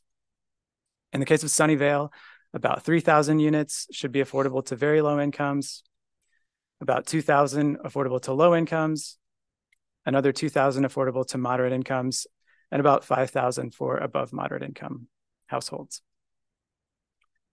This chart also demonstrates the change in RHNA from the most recent cycle, which was 2015 to 23. That RHNA was only about 5,500 units compared to the 2023-2031 cycle, which is closer to 12,000 units, or more than double what that cycle was. This is not an unusual increase. Most jurisdictions across the state saw a similar increase, or perhaps even more. And it's a result of the state's efforts to increase housing production across the state. And I will add that the city was able to meet its total RHNA for the previous cycle, issuing building permits for about 5,700 units. Next slide, please. Aside from the RHNA, another extremely important component for this cycle is the Fair Housing Assessment. This is a new requirement brought upon by AB 686, which expands the housing element's duty to affirmatively further fair housing, which we often refer to as AFFH. This means that housing elements are now required to equitably include the community in the outreach process, conduct a fair housing assessment of the city looking at different demographic factors such as segregation and integration, displacement risk, and disparities in access to opportunity throughout the city. And based on this assessment, we adopt policies and programs to address and remediate any fair housing issues. And the affirmatively furthering fair housing and the fair housing assessment will come into play in several of the key topics that I'll discuss later in the presentation. Next slide, please. But for now, let's talk about where we're at and how we got here. So just off the bat, this slide condenses a significant amount of information and work into a few bullet points. Our housing update process has lasted over 2 years now, with the project kickoff in August 2021. The update process has included about 20 community meetings, 4 different public drafts, 2 were added to those drafts, and 2 formal HCD comment letters. This is in addition to conversations, informal conversations with the HCD, and other stakeholder meetings. We previously came to this commission on May 23rd, 2022, with the first of those public drafts, the public review draft. At that meeting, Planning Commission recommended that Council approve the public draft with modifications based on commissioner feedback and current and future public comment. Staff included several of the Commission's suggested changes. For example, Chair Pines suggested to replace the term majority with plurality in cases where specific demographic groups do not constitute a true majority of 51% or more. We replaced the term majority, not with plurality, but with predominance, which achieves the same intent. We also, Chair Pines request to reassess the implementation timelines for many of the programs. We assessed those timelines and we've modified a few of those based on that initial assessment, and we've continued to modify timelines based on HCD and public comment as well. Then Commissioner Weiss also requested that staff address overcrowding and the need for larger unit sizes with more specific language. We did at the time already have a policy for family-friendly housing that encourages developers to build housing that can accommodate the needs of large families. So that policy remained in the housing element, and we added some language to another chapter of the housing element to explain that many of the city's programs to increase housing supply and affordable housing would increase the supply and reduce overcrowding. Commissioner Weiss also requested that staff use more recent data. In that case, the city uses data that comes from ABAG's data packages, and a lot of that data is fairly out of date. It comes from 2016 or a little bit later than that in most cases. However, it's very specialized data using the CHAZ census data. So we need to use that for our fair housing assessment and several of the housing assessment components. Where it was possible, we did update with new data, especially related to housing costs. So going back to the timeline, the last time we came to this commission was in May 2022 with that public review draft. We then, with council approval, sent that draft with those changes that I discussed and several other changes requested by council and the community to HCD for comment in July of 2022. Following their 90-day review, HCD issued their first comment letter. And at that time, staff took quite a bit of time to prepare a response to HCD. We scheduled several stakeholder meetings with several of our community groups that have been very involved in the process to discuss their concerns over the housing element and reach a resolution. We then went to City Council, excuse me, for a study session and made some updates addressing some key issues that I'll discuss later on as well. Following that council study session, we revised the draft in May 24th, 2023 and sent that to HCD. We then received our second, let me back up. We then had an informal conversation with HCD about the revised HCD draft and issued an errata to address some of their immediate concerns. HCD then sent us their comment letter in July of 2023. Based on those comments, we quickly completed a second revised draft that was sent to HCD in October. During that time, we also initiated the CEQA initial study negative declaration public review period, which began on October 20th and ended on November 20th. We also had an informal call with HCD on November 16th that resulted in a second errata to the second revised HCD draft. And based on those conversations with HCD and the second errata that was just released on November 17th, staff is very positive. We've heard very positive things from HCD. And we believe we've addressed all of their concerns, especially with the latest errata. We're now here for adoption hearings, beginning with the Planning Commission tonight. We'll be going to Housing and Human Services on Wednesday, and we plan to take it to City Council on December 12th for final adoption. Next slide, please. So in order to get us to this adoption stage, I'll go over the three key topics that we've received comments from the public and from HCD on. And largely, these comments do revolve around or have some connection to affirmatively furthering fair housing. The first key topic is lower income sites in higher resource areas. Part of the fair housing, next slide, please. Part of the Fair Housing Assessment's goal is to look at the way low-income sites are distributed throughout the city with regard to resources. You can see here on this slide, there's a map of the city showing what are called resource areas that are developed by HCD and the Tax Credit Allocation Committee, or TCAC, which publishes these maps on an annual basis.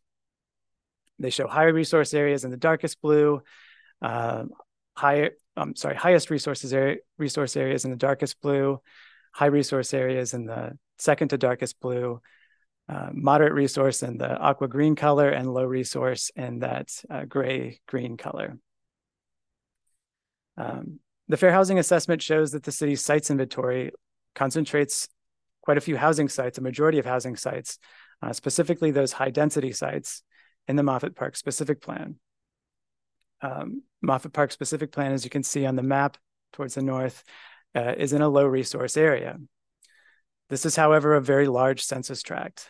The Moffett Park Census Tract includes areas of San Jose, areas of the Bay, and it contains no Sunnyvale residents. The tract extends into the Alviso neighborhood of San Jose, so most of the demographics, most of what you're seeing reflected in the low resource categorization is due to the demographics of the Alviso neighborhood. So the city has challenged this classification and included quite a bit of narrative, as well as more specific program languages on capital improvements and improvements of resources in the Moffett Park Specific Plan area. Related to this is also that the sites inventory does not include as many lower income sites in higher resource areas in southern Sunnyvale, which is largely built out with single family homes. Next slide, please. So HCD and the public have commented on this topic. HCD brought it up in their first comment letter in October 2022, and asked staff to address isolation of lower income RHNA in northern Sunnyvale and a lack of lower income sites in southern Sunnyvale.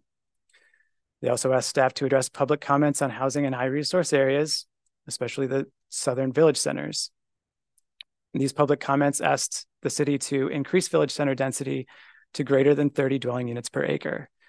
And this 30 dwelling units per acre is sort of the magic number when it comes to HCD. 30 dwelling units per acre is the default density for lower income housing. So any site that is zoned for 30 dwelling units per acre or more can be considered suitable for lower income housing. Next slide, please. Staff considered these comments, and based on feedback from the public, from HCD, and from City Council, we modified Program H3 to increase affordable housing in high resource areas. We increased the village center density, or we will increase the village center density to greater than 30 dwelling units per acre. We will look at additional southern Sunnyvale sites for high density residential.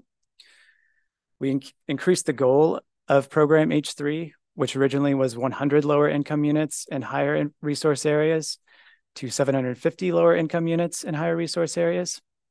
We plan to complete this rezone by December 2026. In addition to this, we also reduced the reliance on Moffett Park specific plan for lower income sites. Originally, we had considered 60% of units in the Moffett Park specific plan to be lower income.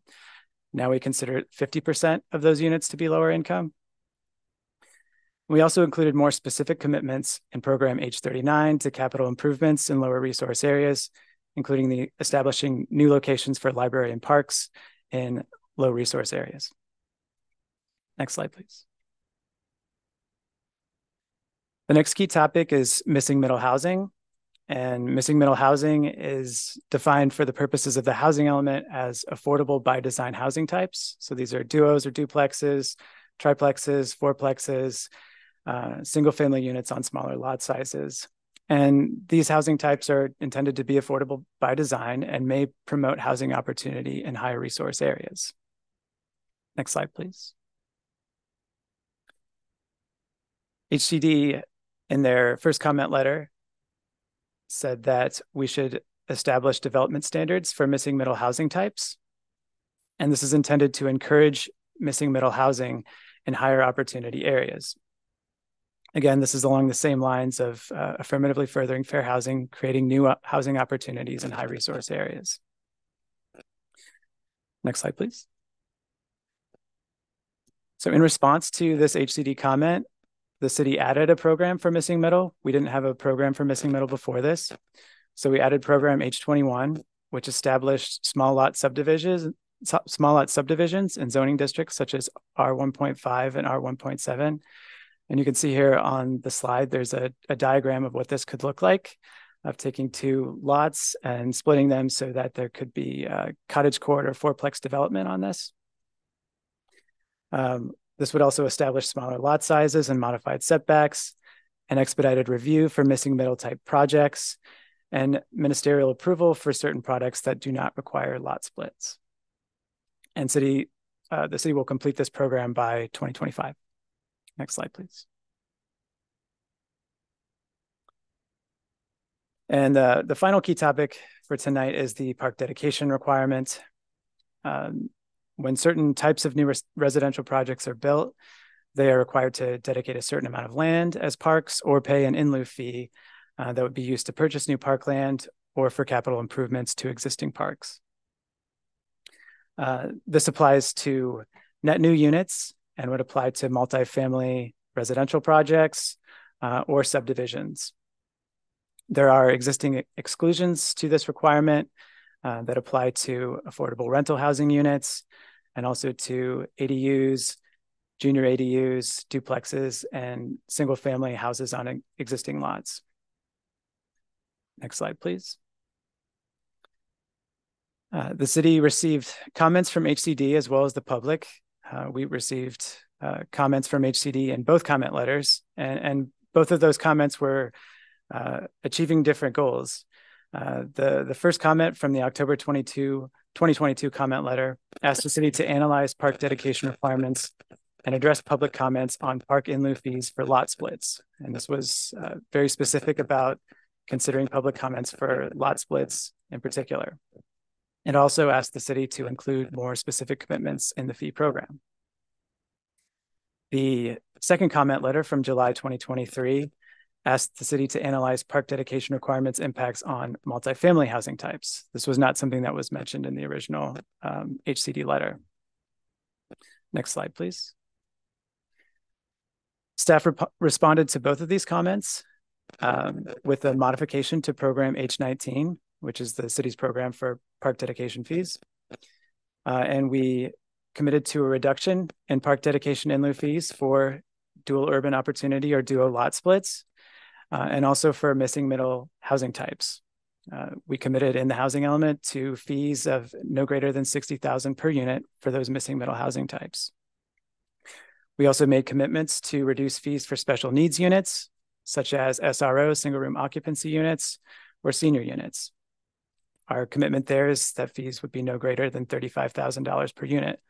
Although I will say that most of these units, SROs and senior units, are developed as part of an affordable housing project and would not be subject to the requirement.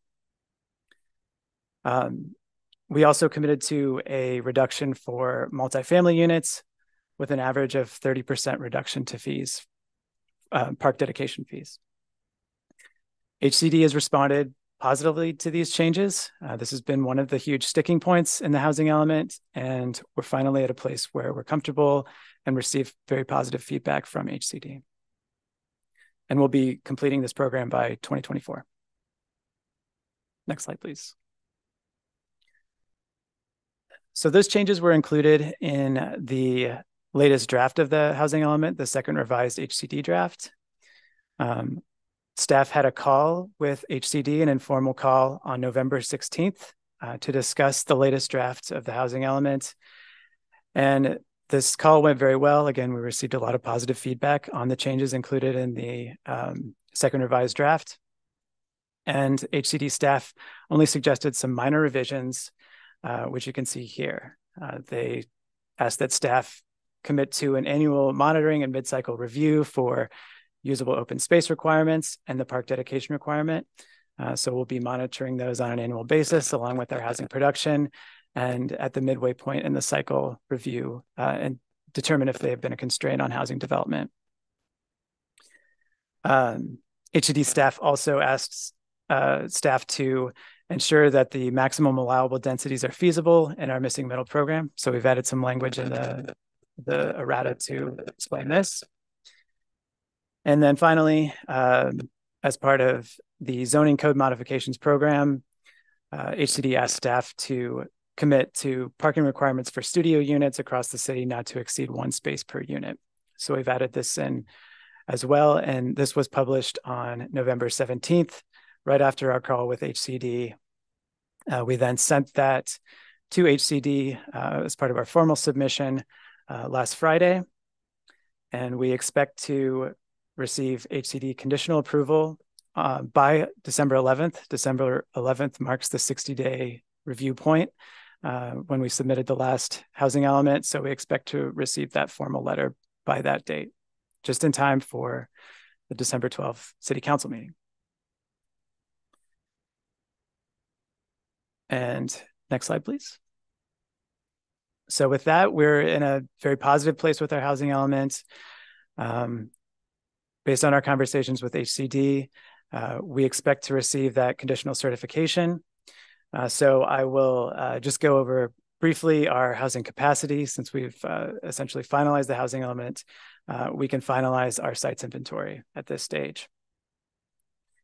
You can see here on the slide where our different, where our housing element is allocating units based on plan area.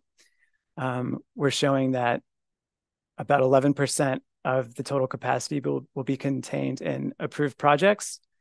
So these are projects that have already been approved or are under construction. About 10% of projects will be in the Lawrence Station Area Plan. 1% of projects in the downtown specific plan, but this is a little misleading because a lot of those projects are under construction right now and included in the approved projects section. 12% of projects, or sites, I should say, are in the El Camino Real specific plan. 56% of sites are in the Moffett Park specific plan. 5% are in village centers, but this is expected to increase with the rezoning of the village centers to 30 dwelling units.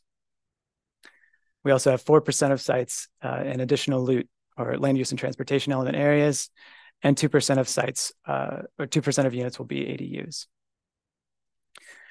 So this brings our total capacity to over 17,000 units, giving us a buffer of over 5,000 units. And just to put that into perspective, our buffer is nearly our entire RHNA for the previous cycle. So this gives us a substantial buffer of about 43% over the assigned RHNA, and a low-income buffer of 62%. So we're confident with these numbers and being able to meet our RHNA and maintain no net loss provisions. Next slide, please. I also wanted to give a peek at the sites inventory as it's displayed on that resource map.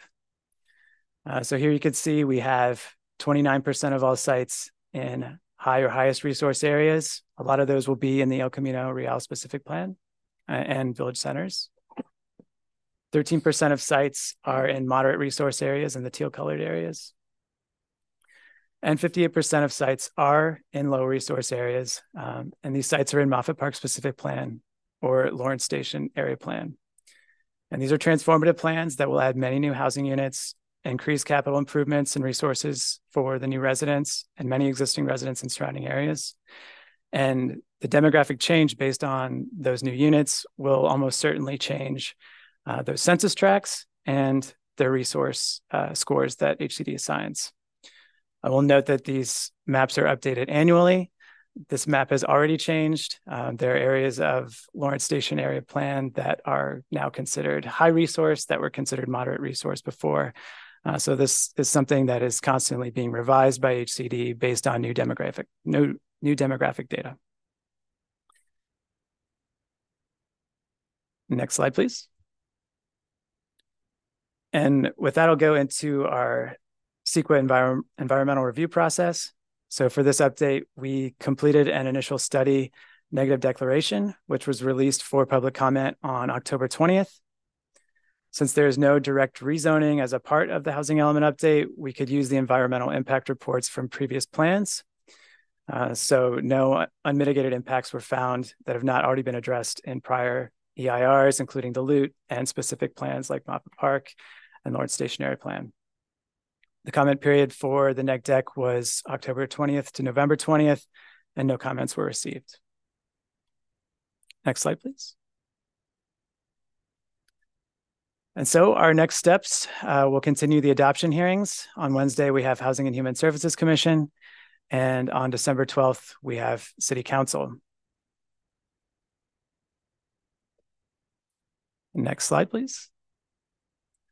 And so our recommendation for tonight is alternative 1, to recommend that City Council make the findings and adopt the resolution in attachment 2 to the report, to adopt the negative declaration in attachment 3 to the report, and amend the general plan by adopting the 2023-2031 housing element as included as Exhibit A.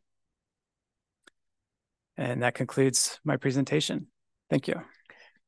Thank you. And we have a few commissioner questions. First up is Commissioner Cerrone.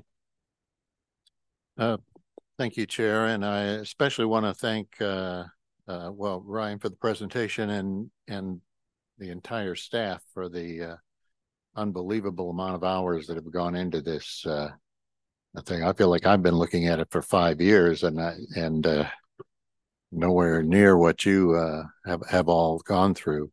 I just have a question before we get into more detailed discussion, but so you're expecting HCD to approve this on December 11th. Suppose we look at this and say, well, on page 520, the second paragraph, we want to change something. We think it should be stronger or more detailed or whatever. What does that do to the timeline?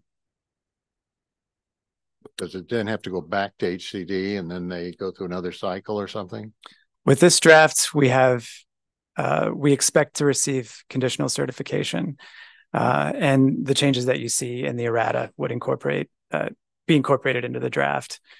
Could always suggest changes, but at this stage, we do expect HCD conditional certification, and any other changes would need to be considered by HCD. Right. So if I could just also interject, Planning Commissioner Cerrone, the Planning Commission, Housing Human Service Commission, City Council, you need to give your recommendation. So if you do think there are changes that are needed, you should let us know. And it would depend on what kind of change, changing one word, changing a program. I mean, there's different levels of degree. Or you could recommend adoption and to return later with an amendment. So those are kind of the range of options that the Planning Commission has. okay, that's all I have for now. Thank you. Thank you. Next up is Commissioner Davis. Yeah, once again, thank you for the presentation. Thank you for all of staff's diligence on this. We've been talking about this for a really long time. I have a few technical questions, some about the city, some about the state. So at several points with the errata, we have these programs listed, H19, H21, and so on. Changing those, does that require a new ordinance? Does it require city council vote, or is that at staff's discretion? How does that work? The errata, and Chelsea Payne may correct me if I'm wrong here, the errata changes the most recent draft of the housing element. So those changes that were included in the errata are incorporated into the most recent draft of the housing element. Okay, so they're part of the housing element, and then we have to come along with enabling legislation later. Is that correct for some of these? For some of the programs? Yes. Such as the Village Center program? Yes, at H21, and a question specifically about that, but we'll get there. For example, for the Village Center housing opportunities and high resource areas program, that would be handled as a part of the Village Center's master plan process, separately from the housing element. Okay. I think the general answer is that all of the programs are essentially a work plan for the planning and housing staff primarily over the next 6 years. Most of the programs are slated to be completed within the 6-year time frame. Yes.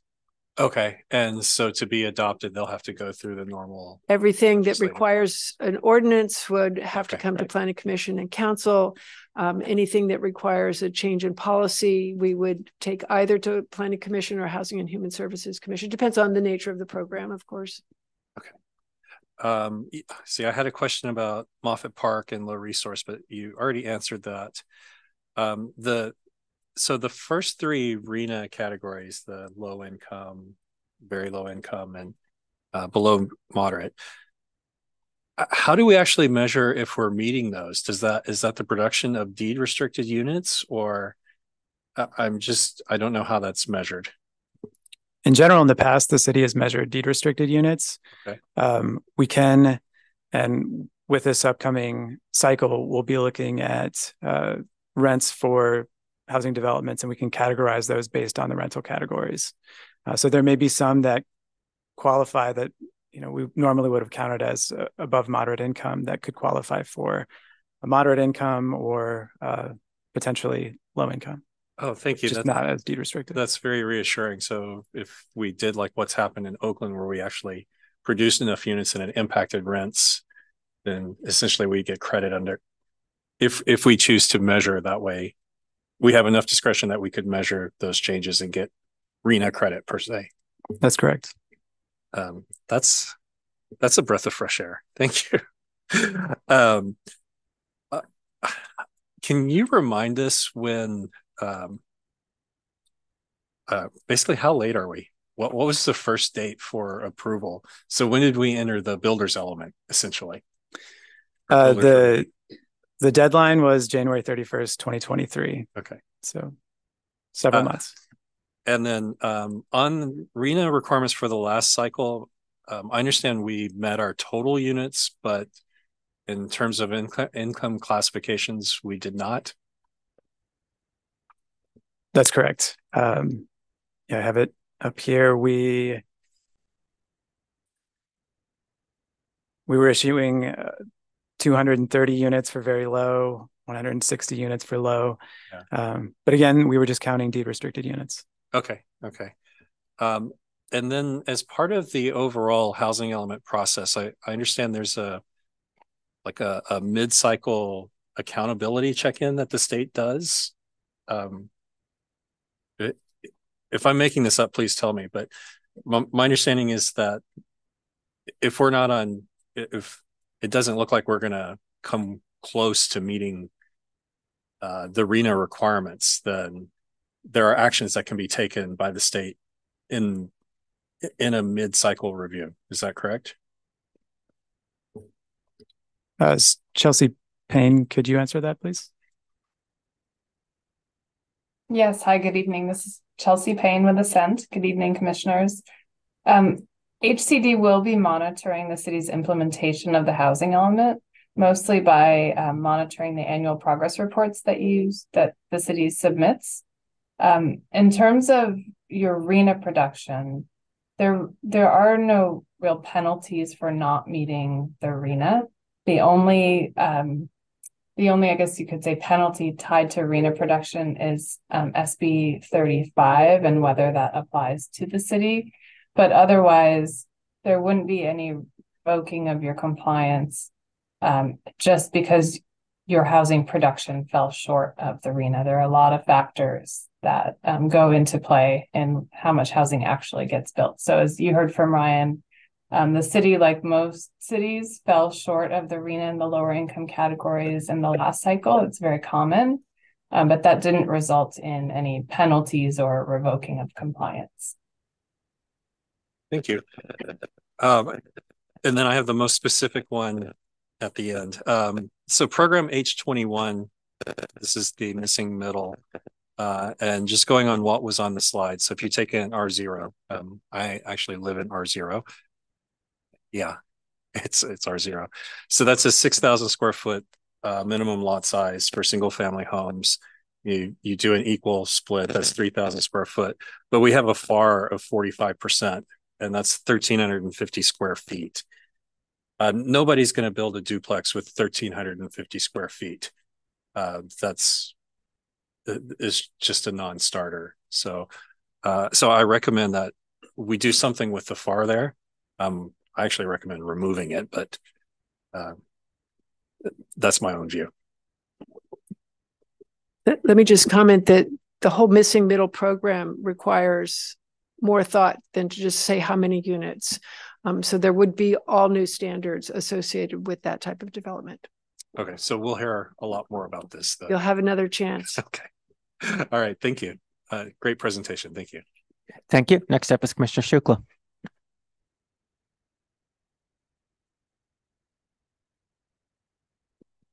So, well, I want to say it's outstanding research and outstanding way it's been documented. I think I'm kind of amazed with so much information has in the report. I have a question about SROs, special needs units. I mean, are these the units which we see them in the upcoming proposals, and what are they? So SROs are single room occupancy units. Oh, single room occupancy, because I was like trying to. They're categorized as a special needs unit. So it's a studio type of unit that doesn't include specifically I think kitchen facilities or potentially a bathroom. We have 2 developments in Sunnyvale, but I don't think we've received any proposals for SROs recently. hotels, do hotels count into that? Like those boutique hotels? We actually have two kinds of SROs in our zoning code, and one is a single room occupancy facility. The other is a single room occupancy hotel. And with the hotel version, their cooking facilities are shared. I think in Sunnyvale, I'll double check that the bathroom needs to provide in each unit. But in some communities, there's a different definition. The other important factor is that there needs to be a program to assist the residents in an SRO. Because can someone with single family home can convert their house into like 5 or 6 SROs kind of thing? No. I mean, no. Okay. I was just That's curious. an easy one to answer. Because if you are like, okay, thanks.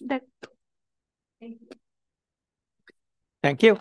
And I had several questions, but I'm actually going to start out by thanking staff in particular for that presentation. I had actually submitted a question in advance via email about what changes had been made based on planning commission feedback, because that was a part of the motion, and both former Commissioner Weiss and myself had expressed a sentiment that the language that it would include revisions based on planning commission feedback was a reason we were voting for it. So I very much appreciated the response to that. Like I very much appreciate hearing how the draft housing element had been modified based on our feedback. So thank you for including it, and thank you for the presentation as a whole. It was very useful. So going back to the timeline, first of all, Commissioner Davis mentioned when the penalties started kicking in effectively. Can staff confirm that as of today, there have not been any builder's remedy projects requested in the city of Sunnyvale? We have received. I can't confirm that because we have received an application for builder's remedy. Could staff tell us where this is? It's in an industrial area. It just came in, so I don't have a lot to share. Okay. With the commission. Is it?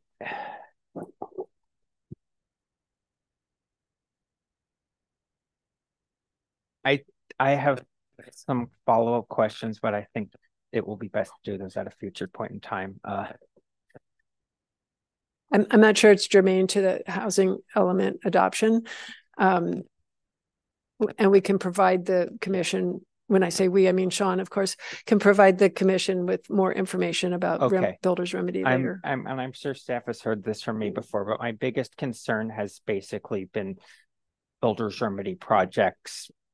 There have been a number of things I have been worried about that I've seen in other cities regarding builder's remedy, some of which involve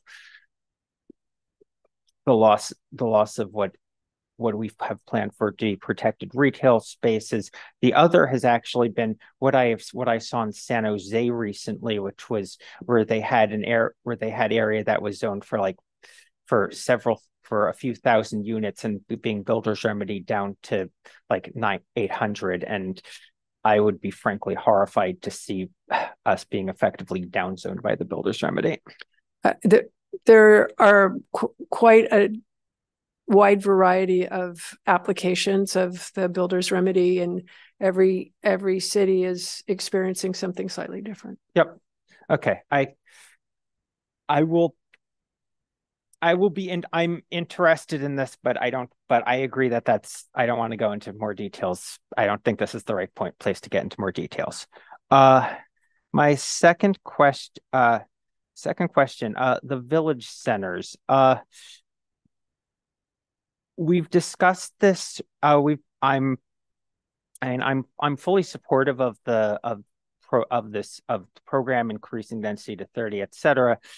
My question, and doing this through the village center master plan process, I'm fully supportive of this direction. My question is,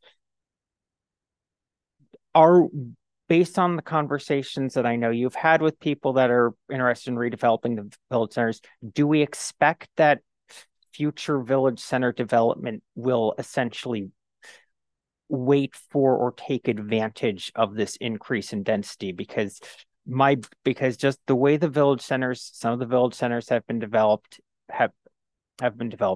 in the past.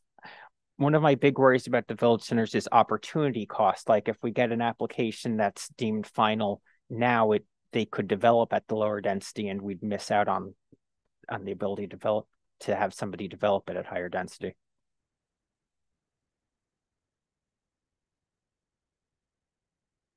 I guess.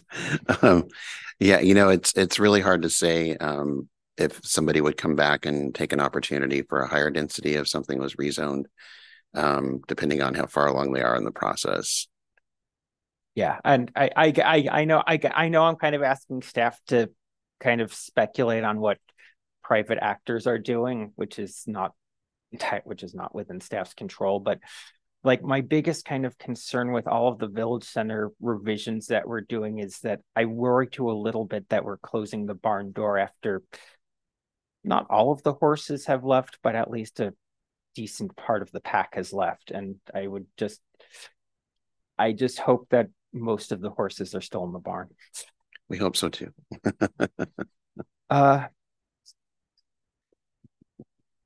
So going back to the timeline, I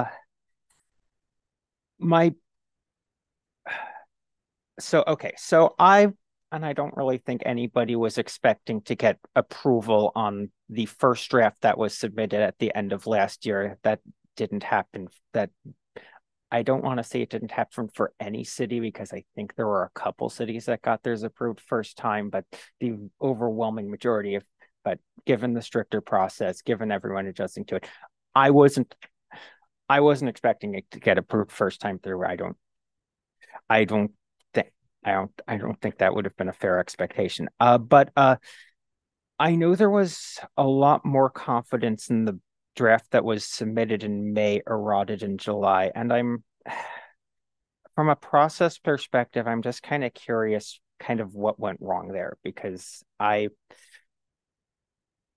did think there was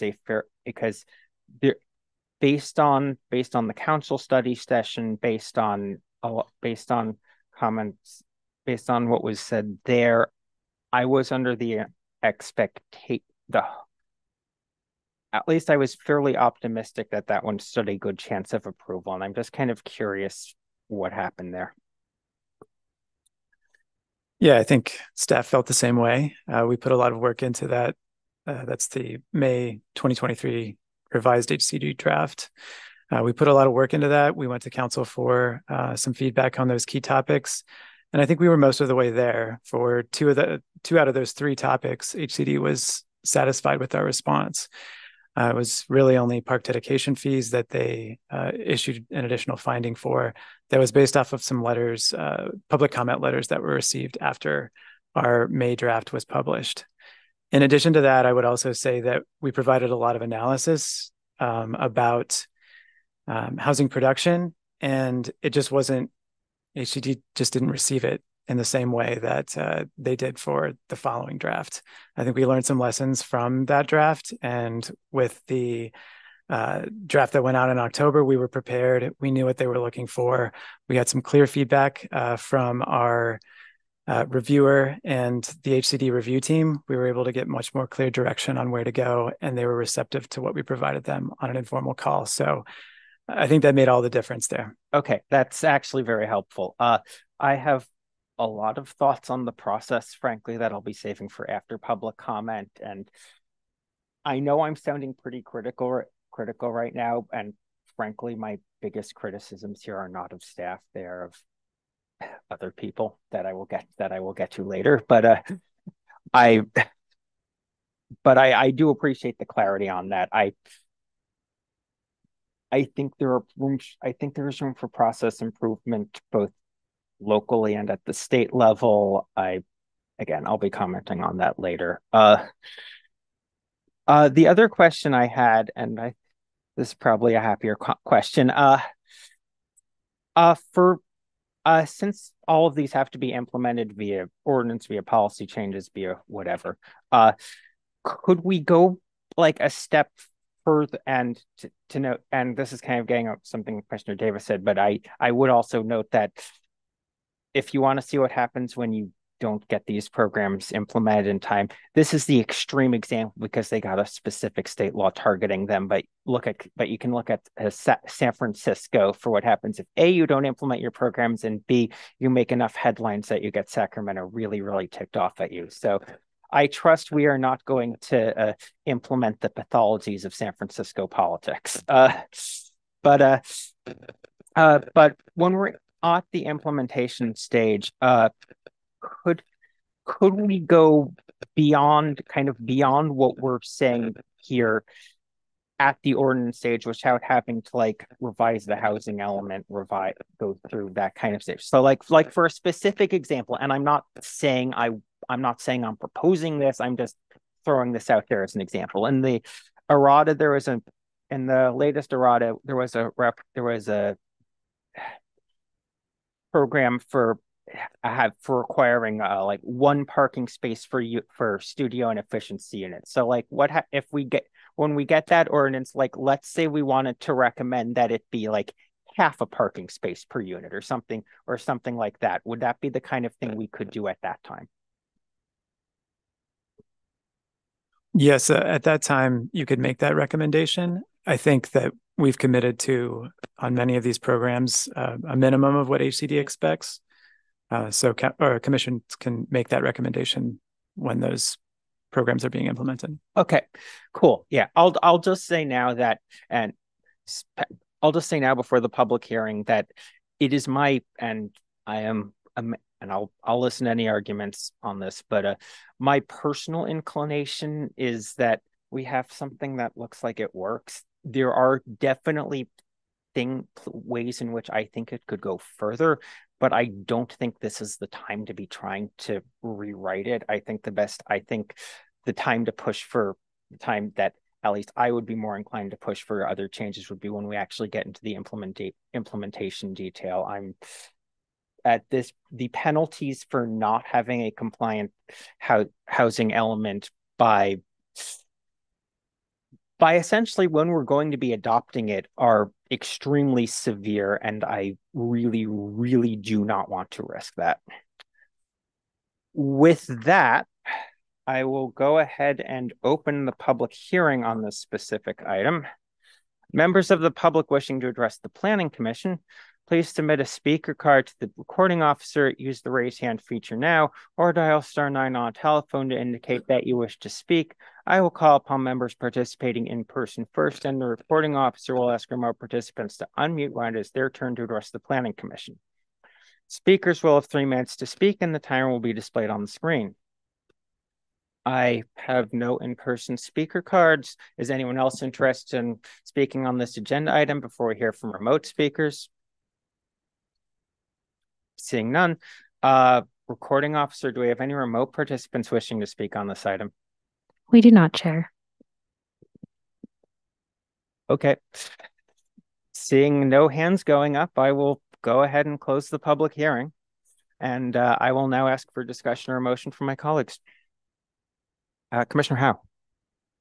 Yeah, I'll make my comments after, but I'd like to make a motion. This staff's recommendation, alternative number 1, to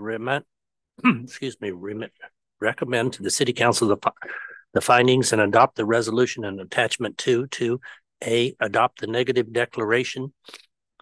In attachment 3, amend the general plan by adopting the 2023 to 2031 housing element as included in Exhibit A.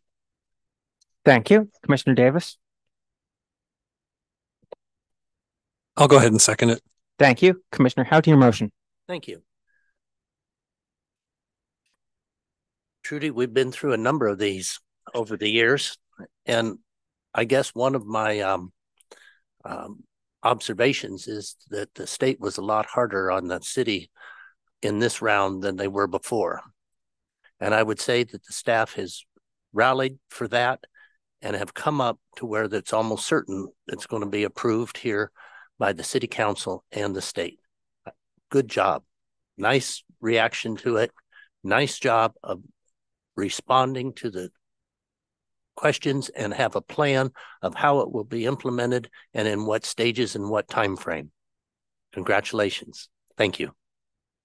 Thank you. Commissioner Davis, to your second. Yeah, I'll echo what Commissioner Howell was saying. My understanding is that what's been going on with housing elements in HCD could best be described as discretionary review. That seems to be wildly different standards depending on when you have your plan before them and who's looking at them.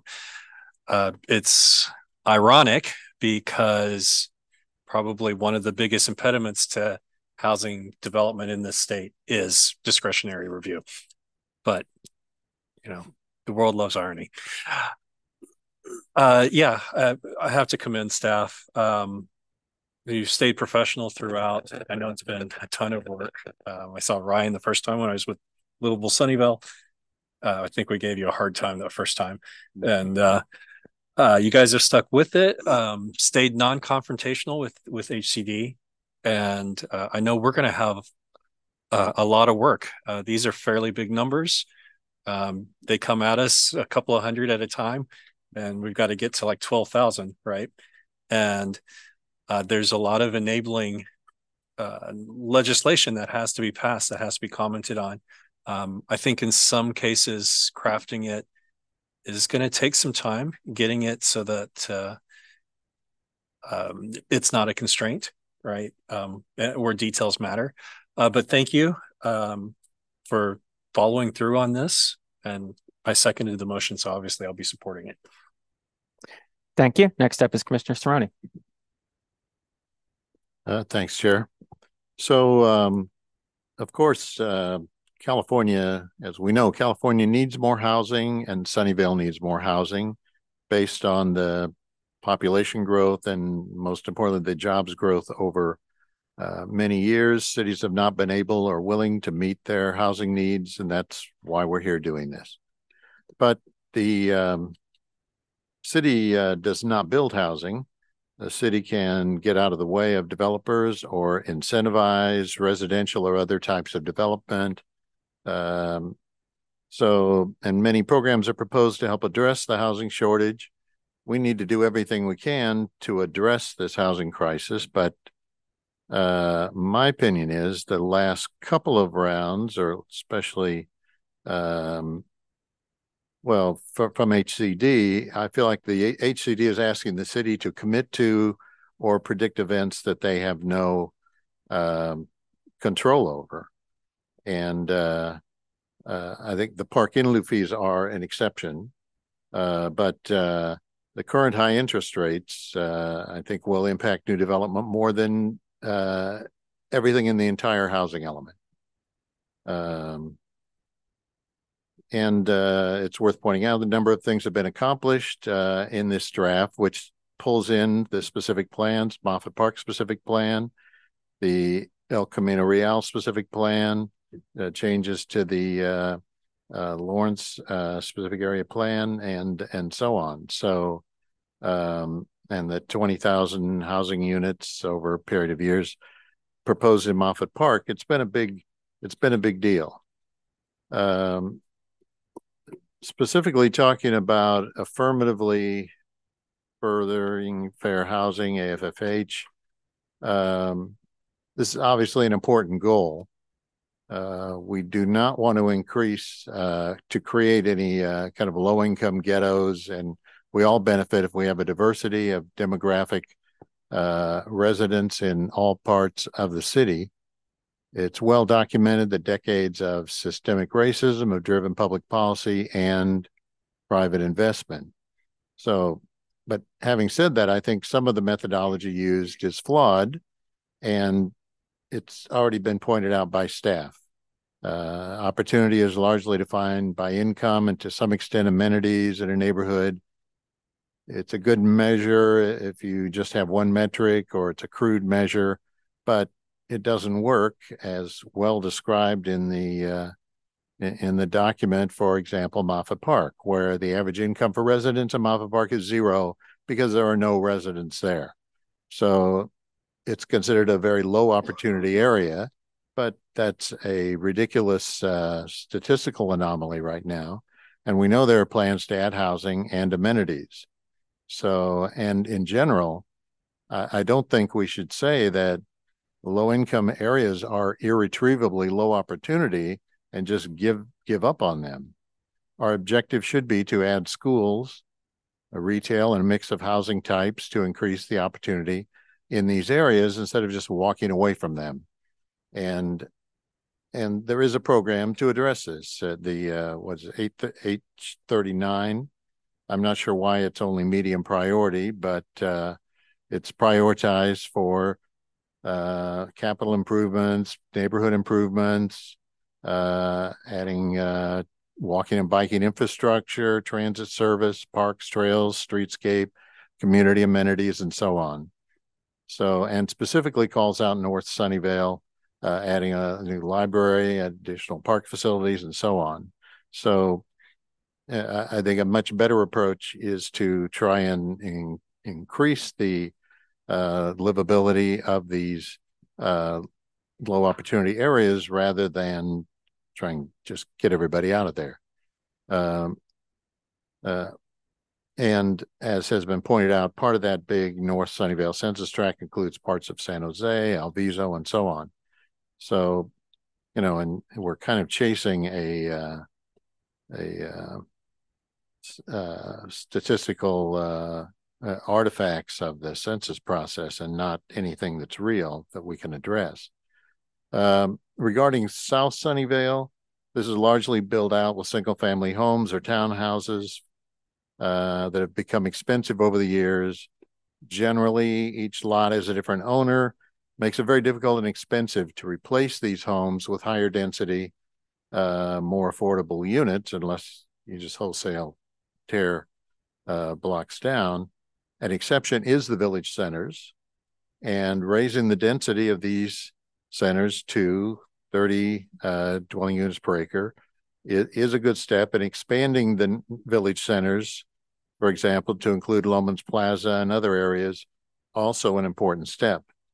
But in a lot of ways, we get a better bang for our bucks by converting obsolete commercial office buildings to multi-unit housing. In these cases, and we saw this, really have seen this in Moffett Park, but other areas, there's a large area, maybe a city block or more, with one owner, an outdated building that can be economically converted, especially nowadays, converted to residential.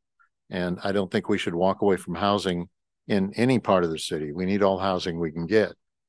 And also, I was looking at these maps. There was a lot of maps in there, very good information in the report, in the element. And if you take Sunnyvale south of El Camino or south of the tracks, however, and the opportunity zones, it looks like it's kind of averaging a big area. So it looks like generally you have a more bigger, you know, a better opportunity area than the north. But when you look at the more detailed breakdown, it isn't as monolithic as that. There are, you know, different economic and demographic characteristics within even north or south. And for that matter, the whole city is, you know, what, moderate opportunity or high opportunity or very high. It isn't that cut and dry. Again, as a practical matter, if there are inequities in North Sunnyvale, which there are, our goal should be to fix those inequities, not to move everybody out.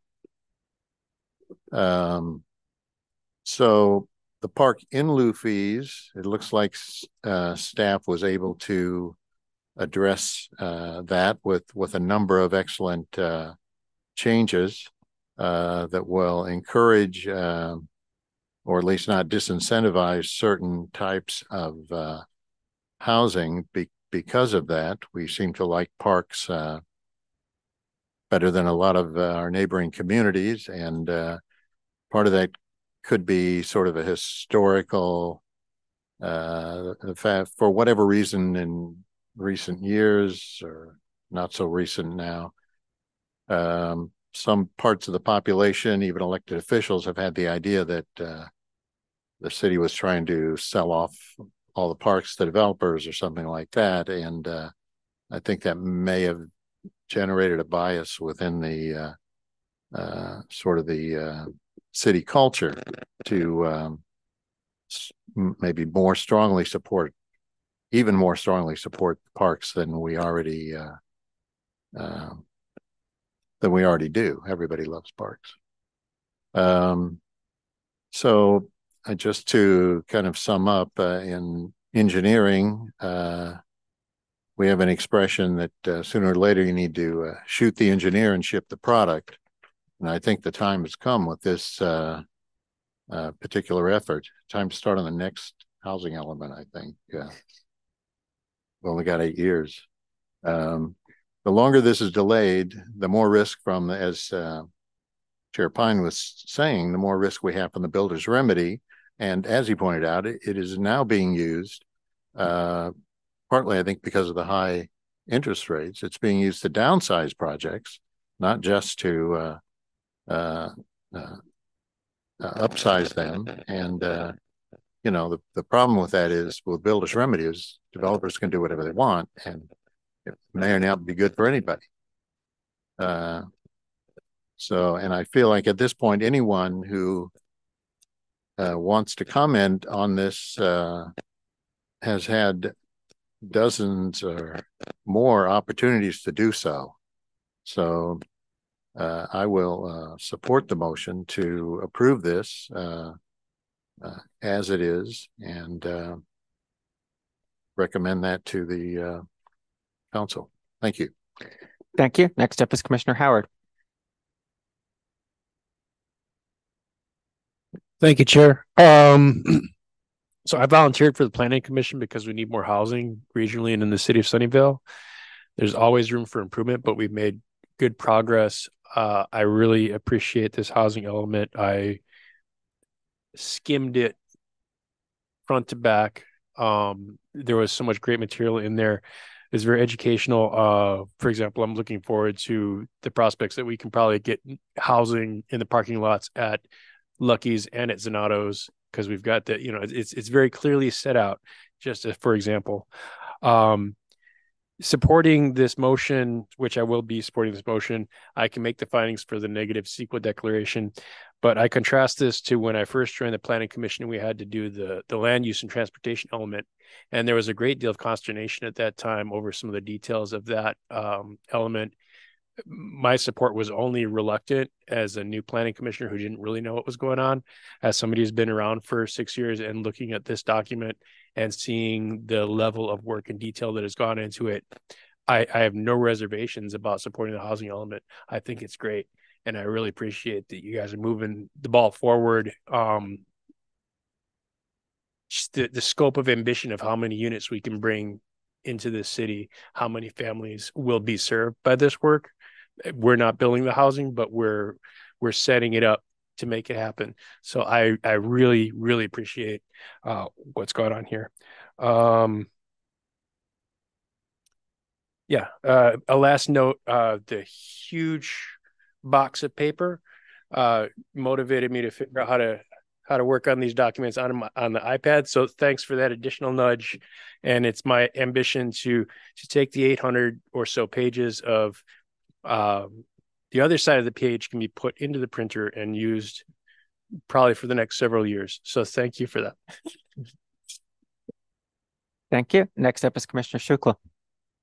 Yes, that's funny. Anyway, thank you for all the comments everybody made, and I'll be supporting the motion and hoping that Sunnyvale we follow up and have the good collaboration with the state to fulfill all the requirements, and Sunnyvale will be a different city, but it has to evolve.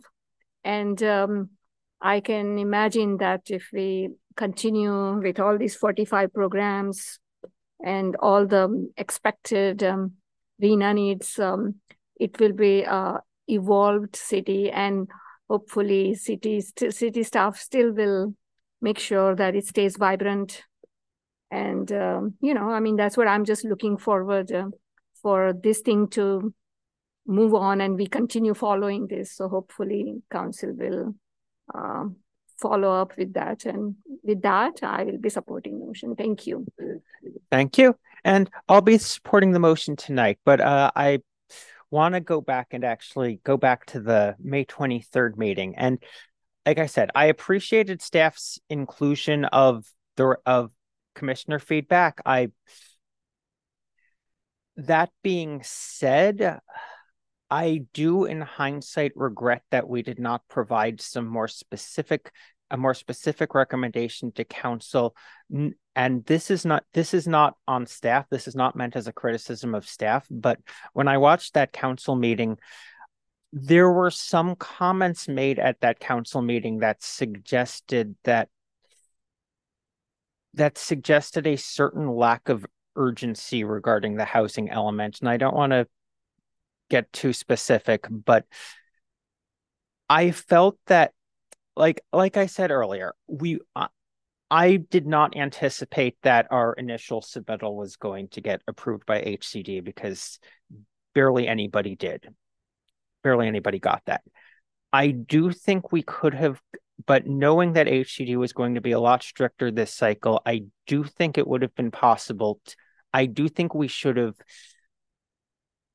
I think we could have gone further in submitting a first draft housing element that, while sure, there was probably going to be an extra round, but could have been a lot closer to being accepted than the one we submitted actually was. And I think if we had done that, I think we would have been in a better step to get the next draft that got submitted this summer approved. I think it is a learning experience, assuming, well, I mean, let's face it, we don't know what state laws are going to look like in 2031. Sacramento changes housing laws every year, but I do think it's a learning experience. And I think for the next cycle we will all have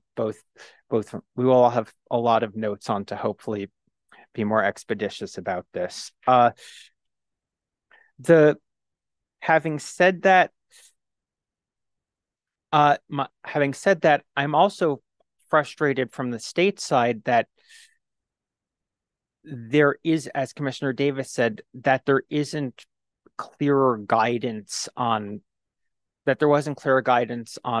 what was needed. While I do think there was a certain level of I do think we should have expected a fairly strict analysis of our housing element, stricter than previous cycles.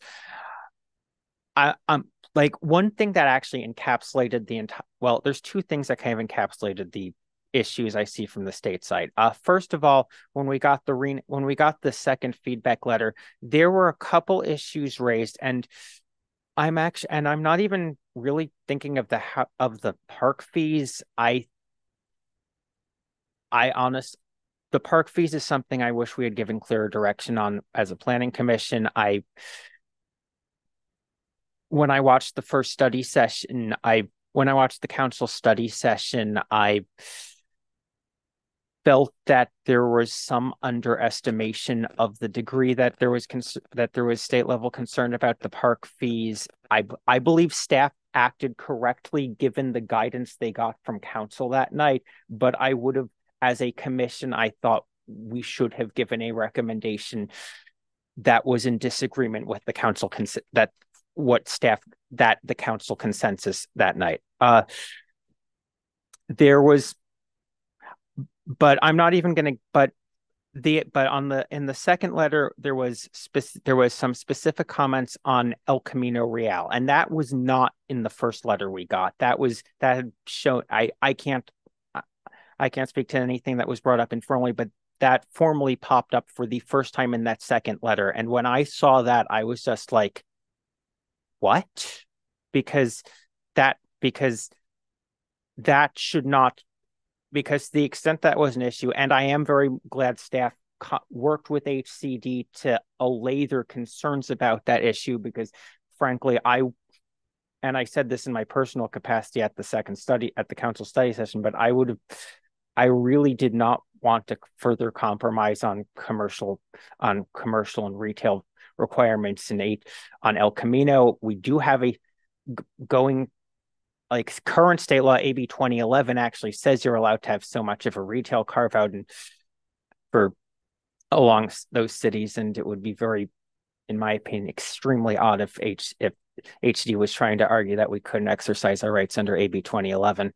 But so I am very glad that staff pushed back on that, because it needed a pushback. But that kind of thing shouldn't be coming up this late in the process. If it wasn't in the first feedback letter, and it's not a response to changes made and if it's not a responses made to changes in the first and second, then it feels like HCD is just coming up with new reasons, which I don't know.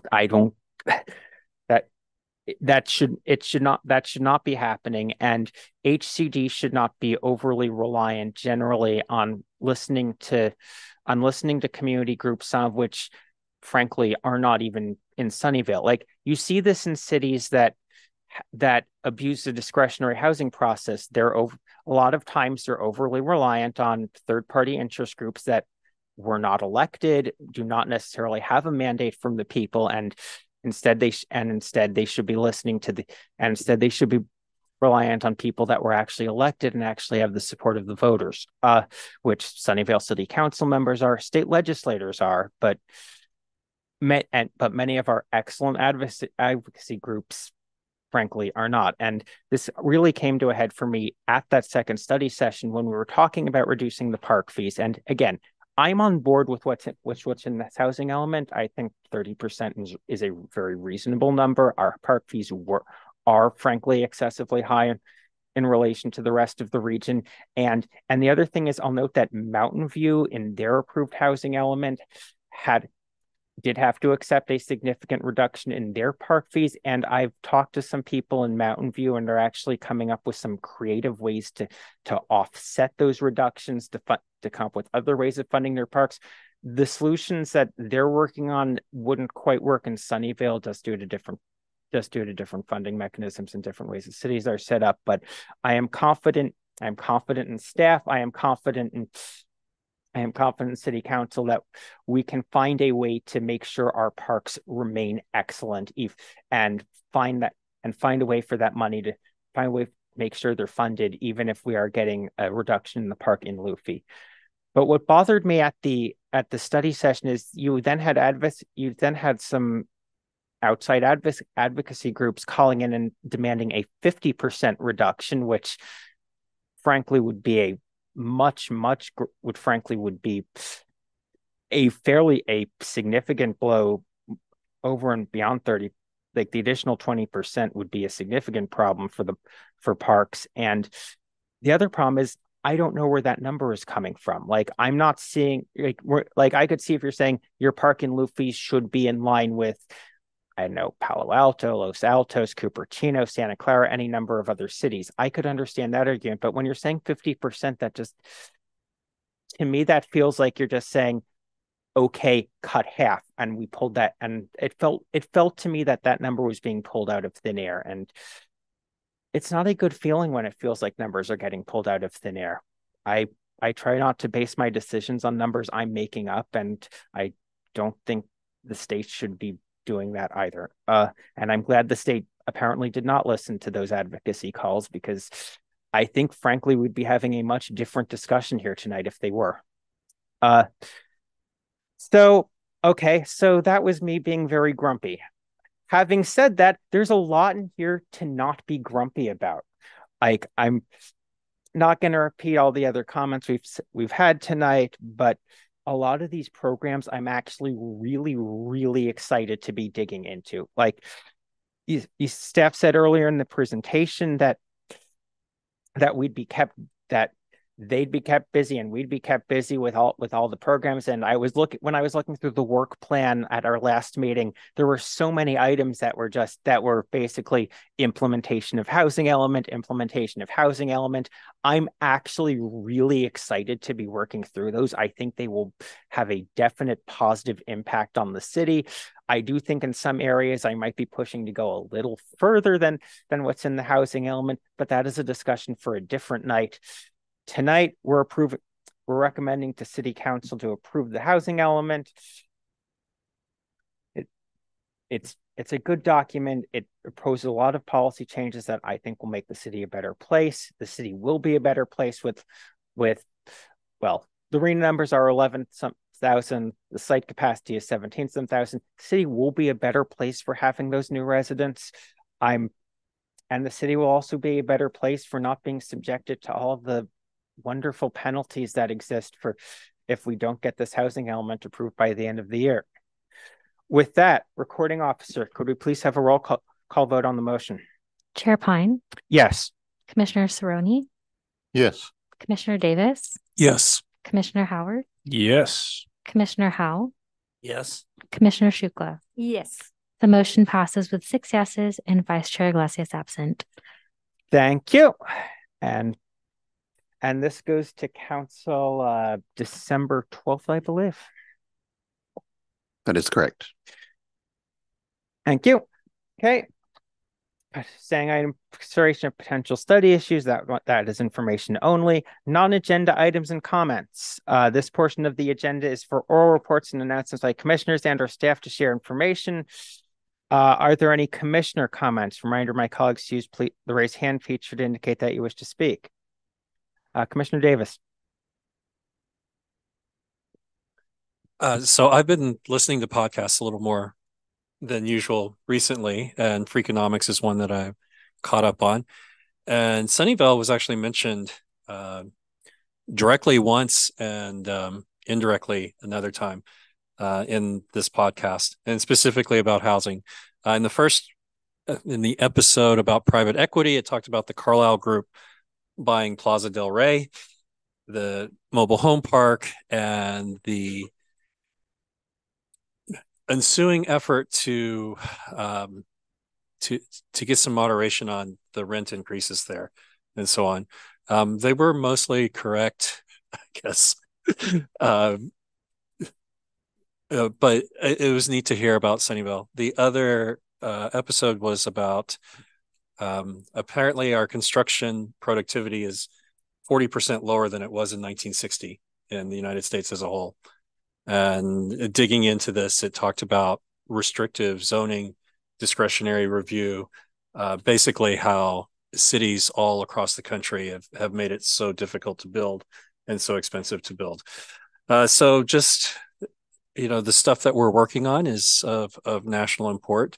I think Sunnyvale is a model for the rest of the country. So let's getting this housing element passed, passing these programs and so on. I think we can be maybe a model for the country, and not just where the AI went rogue in Terminator 2. Thank you. I'd also note that we are where the software that almost nukes the world comes from in war games.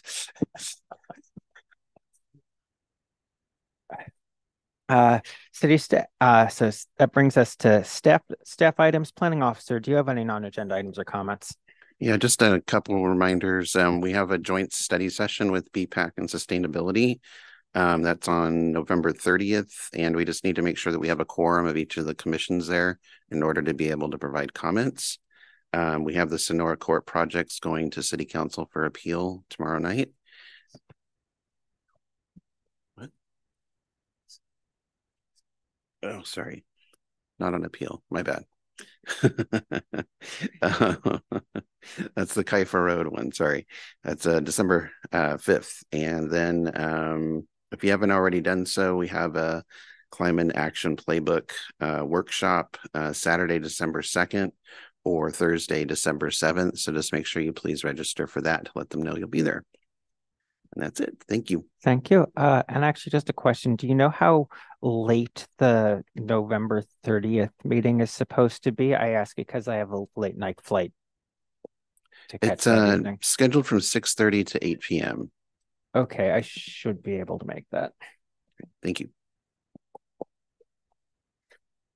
Okay, that brings us to adjournment. This meeting of the Sunnyvale Planning Commission is adjourned at 8:44 p.m. And I wish to thank everyone for your participation in tonight's meeting.